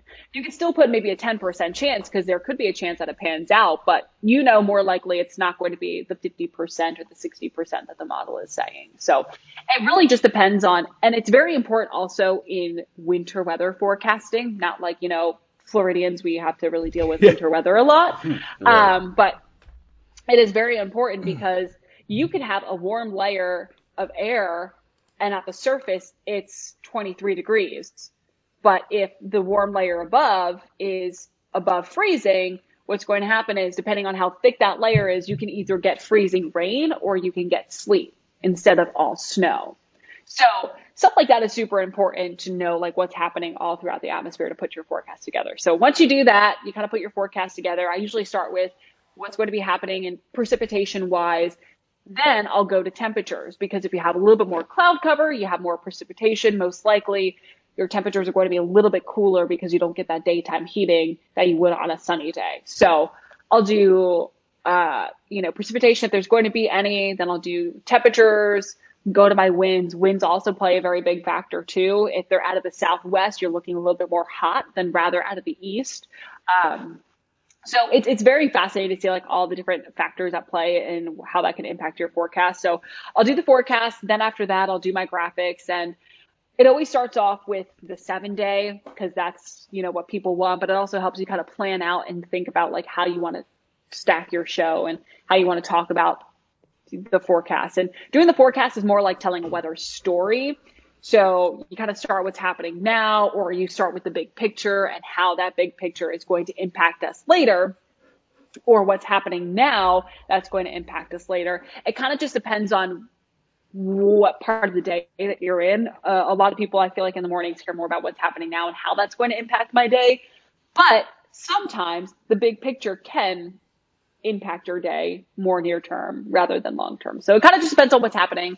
But after graphics, and I kind of just, stack my show, and then I get ready and I just chat. I feel like it's a little weather chat with Kellianne.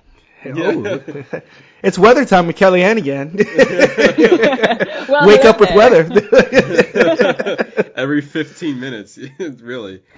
Well, that's crazy that all that is, all that work is compiled into that. And then after that, like for me, with the anchors, they have a script, so they're reading the teleprompter, and so like all the stuff that they're working on, they have like a reference they can go off of. But for you, like, you don't have that. Like, you're just going off of whatever's on the top of your head. So that like graphics. and that in graphics, yeah, very true. So are you mainly like remembering what you did, or are you reading the graphics and telling us what the graphics are saying? It kind of just depends. Not gonna lie, there are times when I zone out, like in the middle of my forecast, but I'm still talking. Like, I know the forecast and like I know what's happening, what's going to happen, but my mind will just talk just talk about the weather. And I'll come back and I'll be like, okay, like I need to switch to the next graphic now. I've been talking for way too long about nothing that's like really not that important. And so like, that's when I'll let the graphic lead me in. But most times I like to, kind of put it in a way that it just flows all together. So like no matter what I'm saying, I know that the graphic that I'm on now will lead into the next one. So usually I know what's next. Sometimes I'll forget, but I feel like I recover pretty well, right? Yeah. Because like you said, like we don't read a prompter, and I feel like that's one of the biggest shocks to people is that I don't read a prompter. Like this is all off my mind, which is also why I think it's very important to have a background in meteorology, because you could talk about sunshine at 75 for, like 5 days straight, no problem. But like, as soon as, something happens significant for weather, like you need to know like how to talk about it. Or like, let's say, and this has happened to me, I don't know if it's happened since I've been at the station, but it's definitely happened in like my other markets where something will happen where the anchors need me to stretch. And I only have like 4 graphics in like first weather. And I'm like, okay, well, this is all current. And I've already been talking for a minute. How can I stretch a weather story for potentially a minute and a half? And like, I remember going through school and like my professor saying, this is going to happen to you. Like, you need to make sure like, you know what you're talking about. And I'm like, no, it's never going to happen. Obviously, like it happens. And so like, that's why I think it's so important to have a meteorology degree when also doing the weather, because we are real scientists. Like we are real meteorologists. We're not just somebody reading off a prompter. We know what's happening in the atmosphere. We know how it's going to relate to the next several hours, several days. So, yeah. Don't know what your original question was, but I remember I wanted to make the point of saying we don't read off a prompter. Yeah, but would you say that's the common misconception in your field? Absolutely, and I feel like a lot of people think that we're not like actual, like meteorologists. Like we read off a prompter, like someone is telling us what to say, and we're just here because we look good and we want to just talk because it's an easy job and we get paid to be wrong, quote unquote. That's not true at all. Like this is all of our forecasts. This is, especially for individuals, like we're a team obviously, but like our individual forecast, like I take that forecast to heart. Like when a forecast, what we call busts. So like when I predict 50% chance of rain and only 20% like pans out, like I take that to heart. Like I'm not laughing because I still get paid and I got it wrong. Like it actually like, it is a problem for a meteorologist to like know that like what you forecast didn't actually pan out, but it's also like a learning lesson. Like what happened that I didn't see to always make it better. So, the common misconception is someone writes our stuff. We get it all from the app and we're always wrong and we get paid to be wrong. But, no, we take the wrong forecast to heart. Yeah, and you can definitely see that, and based on what you were saying, and we see it every day. It's like you're not just sitting over there on your computer doing nothing. You're actively doing smart changing. people shit. Yeah, exactly.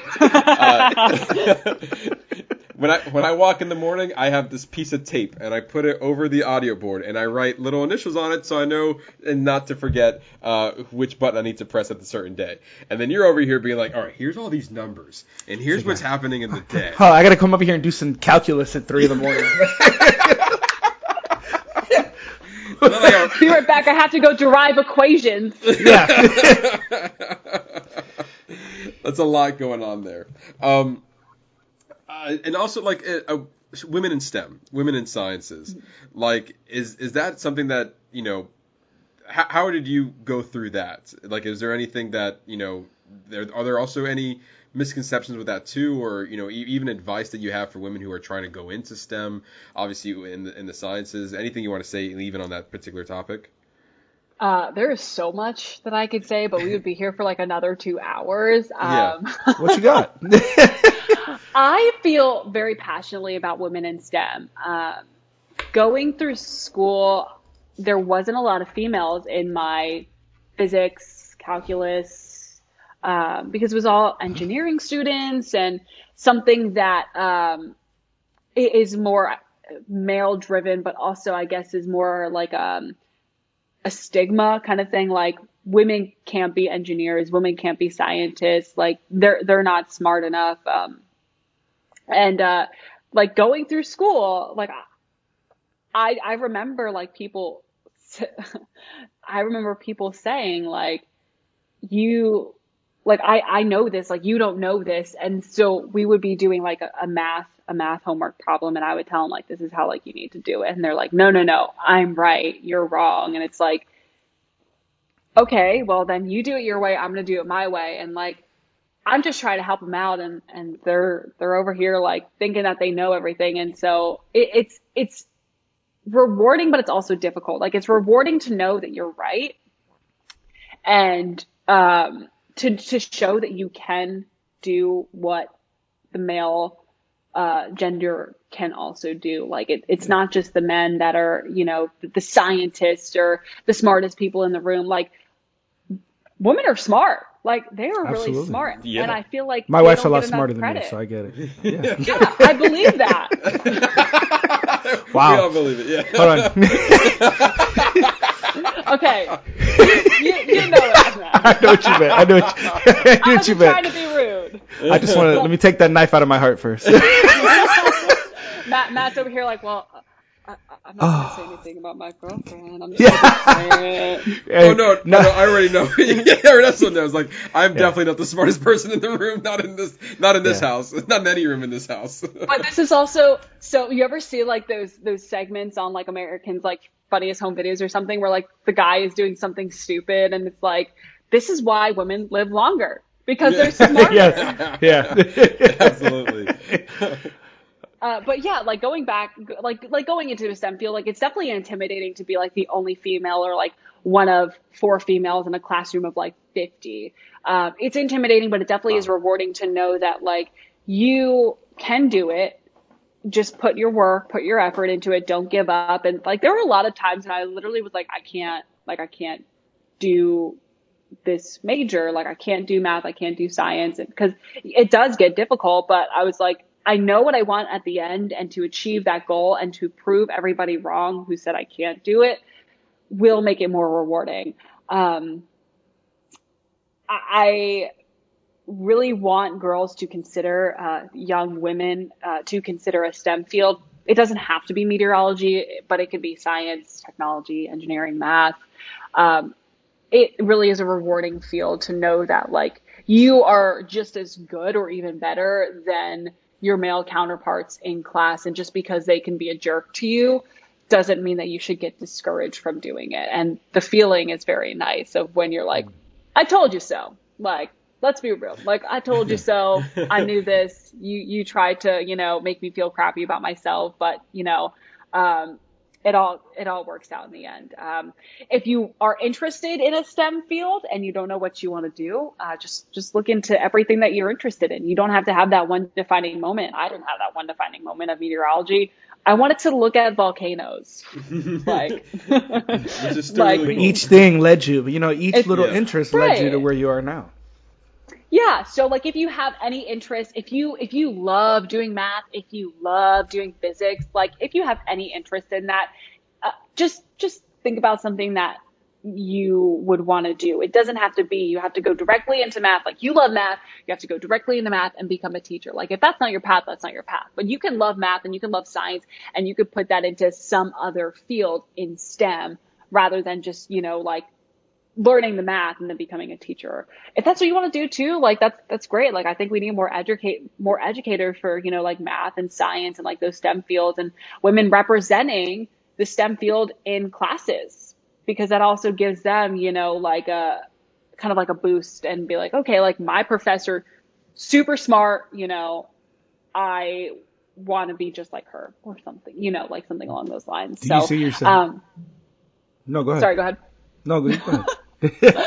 I was just going to say, like, seriously, like, don't be discouraged. And I feel like just knowing I was a shy girl, like, when I was little. So, like, just knowing that, like, that was definitely a possibility to, like, have people be mean to you and just like kind of like put you down to feel better about themselves.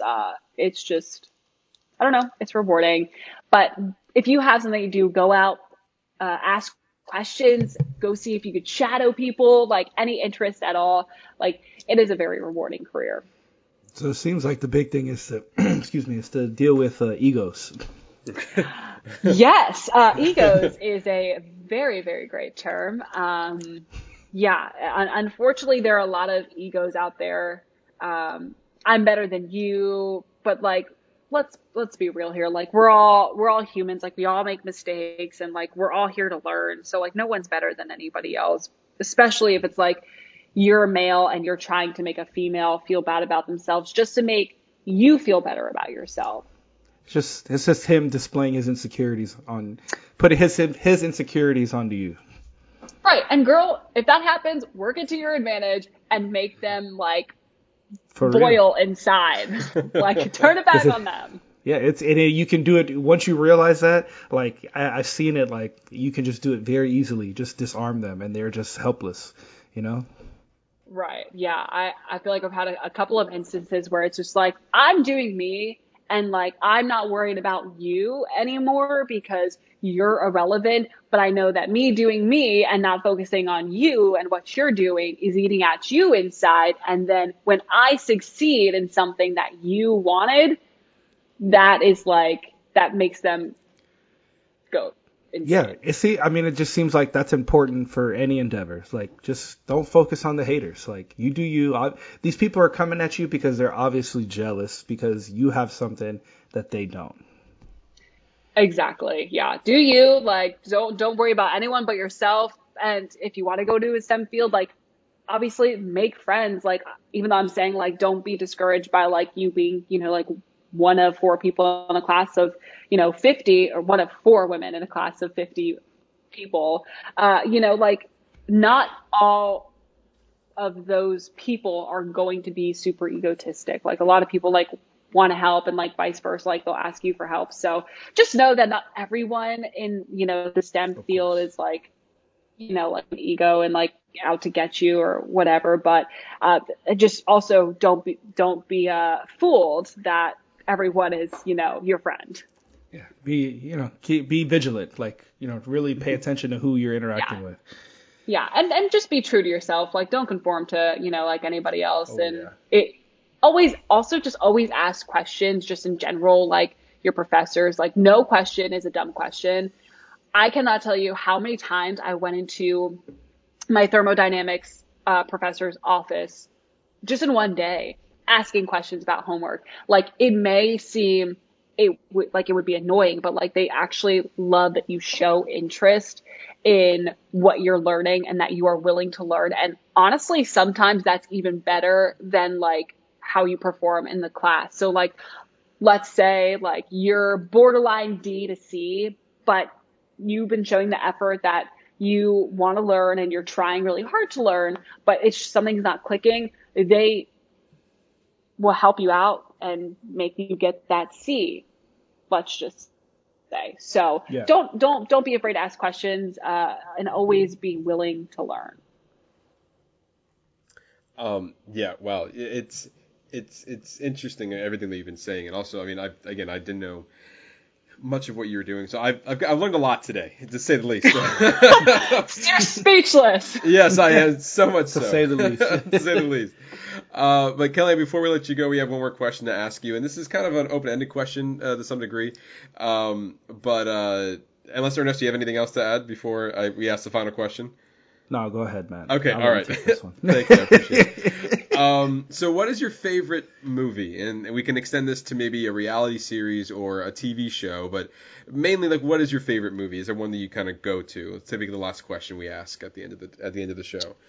Oh my goodness. I don't watch movies that much. I feel like ever since I moved to mornings, I just don't do a lot of television and movies and stuff. I can't even remember the last movie that I watched. I feel like Maybe I watched a movie recently. Okay, here's something. It's not a movie, but it's a series that I feel like a lot of people don't know of. Okay. Have you guys ever heard of Abbott and Lou Costello? No. Why does that sound familiar? Yeah. So they do this Abbott and Lou Costello. It's like an old Comedy duo? time. Yeah. They have the skit, who's on first, what's on second, I don't know, is on third. Yes, I remember. Yes. Yeah. I don't know why that always sticks out to me, but I just remember my parents had this big van. It was like it was a GMC. I don't know what kind of GMC it was, but it was like this big van, and they had like a video, like a TV player right behind like the driver or passenger seats. Whenever we would go on long road trips, they would play that. And I just always remember like watching that. So like that from my childhood is always funny because it's like, they're just silly. But as far as like movies, I guess, I don't know. I don't really watch movies. I feel like the last movie that I can recall was the one about Ruth Bader Ginsburg. I didn't know a lot about her, honestly, until... Yeah, I think it was called The Bias of Sex. I think is what it's called. On the Basis of Sex. On the Basis of Sex. There you go. Yeah. And so I think if I were to like choose a movie, it would either have to be a comedy or something that would interest me that I was actually like true. So to like figure out what people's lives were like and like what they kind of went through. So like seeing it from like her perspective was very, very interesting. Also The Crown, kind of just that. So like stuff like that almost. So more like stuff that's either happened, it's like a documentary, or it's like reality in a sense, like it's happened, or it can, I don't want to say it can happen because then I think of like that what we were just talking about earlier about like the world ending and like not wanting to know that like it could happen, but like to know that like what like people's lives were like. So I guess like more like documentaries type series or documentary movies, or honestly any comedies. Like I love to laugh, so if you can make me laugh, like I'll watch that movie. It sounds like you're really into biopics. Is I think that the like anything that roots about someone else's life and put into a movie standpoint. Yeah. But yeah, wow. Abbott and Costello, that's it's a deep cut for like I'm looking at their biography right now. Like these at least one of them died in 1974, and the other one passed away at 1959. So and these were a comic duo. The first thing I looked up, they're most famously known for Abbott and Costello Meet Frankenstein, and that was made in 1948. So yeah, and so they're definitely a comedic duo that the name sounds very familiar, and I might have seen them in the past, but very deep cut, old fashioned. I like it. But yeah, Kellianne, thank you very much for coming on to the show. We had a lot of fun. A lot of fun. Thanks. Yes, we were all over the place. I know. Like you never know what's gonna come out of the mouth next. Like you never know what we're gonna talk about. We digress. Yes. This is great, but this is exactly why we love doing this. Like, you know, this is what it is. You know, it's not just a movie podcast. Yes. There's so much more. We try to offer a little bit more. And we also, you know, we love movies, and that's mainly what it is. But every now and then we can sit down with somebody who's in an industry and kind of pick their brain. We have many professions on this podcast before, and like there's a lot that you just learn from that. And they also rooting back to whatever they do in their life, they also come back and they like movies as well. And in your case, you like reality TV, and that's why we wanted to have you come on. Yeah, it's something. It's you sit in front of a TV and watch something, and that's why we're box office bitchers. But yeah, Kellianne, if anyone wants to find you, where can they do so? So they can always be, you know, knowing but I don't even know the common phrase they use. The weather. Yes. Forecast. Clearly, someone was not listening this whole time. It's like, you know, she's a meteorologist, we don't work right? Together. Yeah, exactly. No, what I meant to say, like, if they want to follow you, where can they find you to learn all the weather stuff? Sure. They can find me on Twitter. Twitter and Instagram are the same handle. It's Kellianne WX. And then Facebook, it's meteorologist Kellianne Klass. So I like to post really cool pictures of weather, storms, honestly, just really nerdy stuff. And then like once in a while, I'll talk about, or I guess retweet. I don't really talk about it, but like I'll retweet, you know, like a fascinating like weather nerd tweet. So if you like weather, if you want to, learn more about meteorology, give me a follow, and hopefully I inspired some young women or females who are thinking about a career in meteorology or STEM to go for it, because it's a really awesome field. Absolutely. If you want more from us, you can always follow us on our social media channels and Instagram at boxoffice_bingers, on Facebook at boxofficebingers. You can reach us out at our email at boxofficebingers@gmail.com, and we're also on TikTok. We don't know what we're doing on there, but we still use it all the time. We make videos. We let you know what's new to streaming and other fun things we might post, and we think it's funny, and we make a little fun video on it. And yeah, that's all of our social media channels. Kellyanne, couldn't thank you very much for coming on to the show. Hopefully we can have you back on again. Yeah. Maybe hopefully dive into more reality. Yeah, and more yes, reality TV. I am in. All right, we heard it. That's it. You guys heard it. People. Yeah. We've already locked her in. Yeah. Come back next week. We're gonna be. Oh, Ernesto, this is your moment right here. In the Heights. We are reviewing that. I know you are so excited for In the Heights. So many years since 2008. It was when I first saw the show. Saw the show live in 2008 when I heard the music. I've seen the show twice, once in Tampa, once, I know, Matt, you hear me like a broken record, I know. Yeah. Once in Tampa, once in New York, but it was beautiful. It's Lin-Manuel Miranda's first Broadway show, kind of what led him up to do Hamilton and Moana and everything else that he's been doing. So yeah, I'm really excited. This is the week I'm just going to jam out to the soundtrack, to the original Broadway. So side note, Matt, I know that you already saw the movie, and we had a conversation about the movie. Like, without telling me, don't tell me anything else. Just what did you think of the music? I love the music. Music is fantastic. The movie music or the Broadway recording music? I just spoke to you yesterday, so I was able to get a pre-screening last night of In the Heights. So I've seen the movie, and then after I watched the movie, I drove home listening to the soundtrack, the Broadway soundtrack, because the movie version isn't out yet at the time of us recording, but obviously the Broadway version is. So I've listened to both, and I love both versions of the Broadway version and the movie adaptation. I can't wait to hear I can't wait to hear all your thoughts. I know, and I have so many, but we just gotta wait. We gotta wait till next week. That's a small little tease for you guys. It's a small little tease for those who made it this far and care.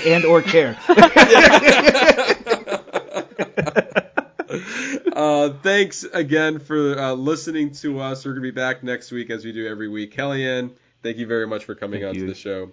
Really do appreciate you joining us. And for that, I've been your host, Matt Diaz. And Ernesto Santos. See ya.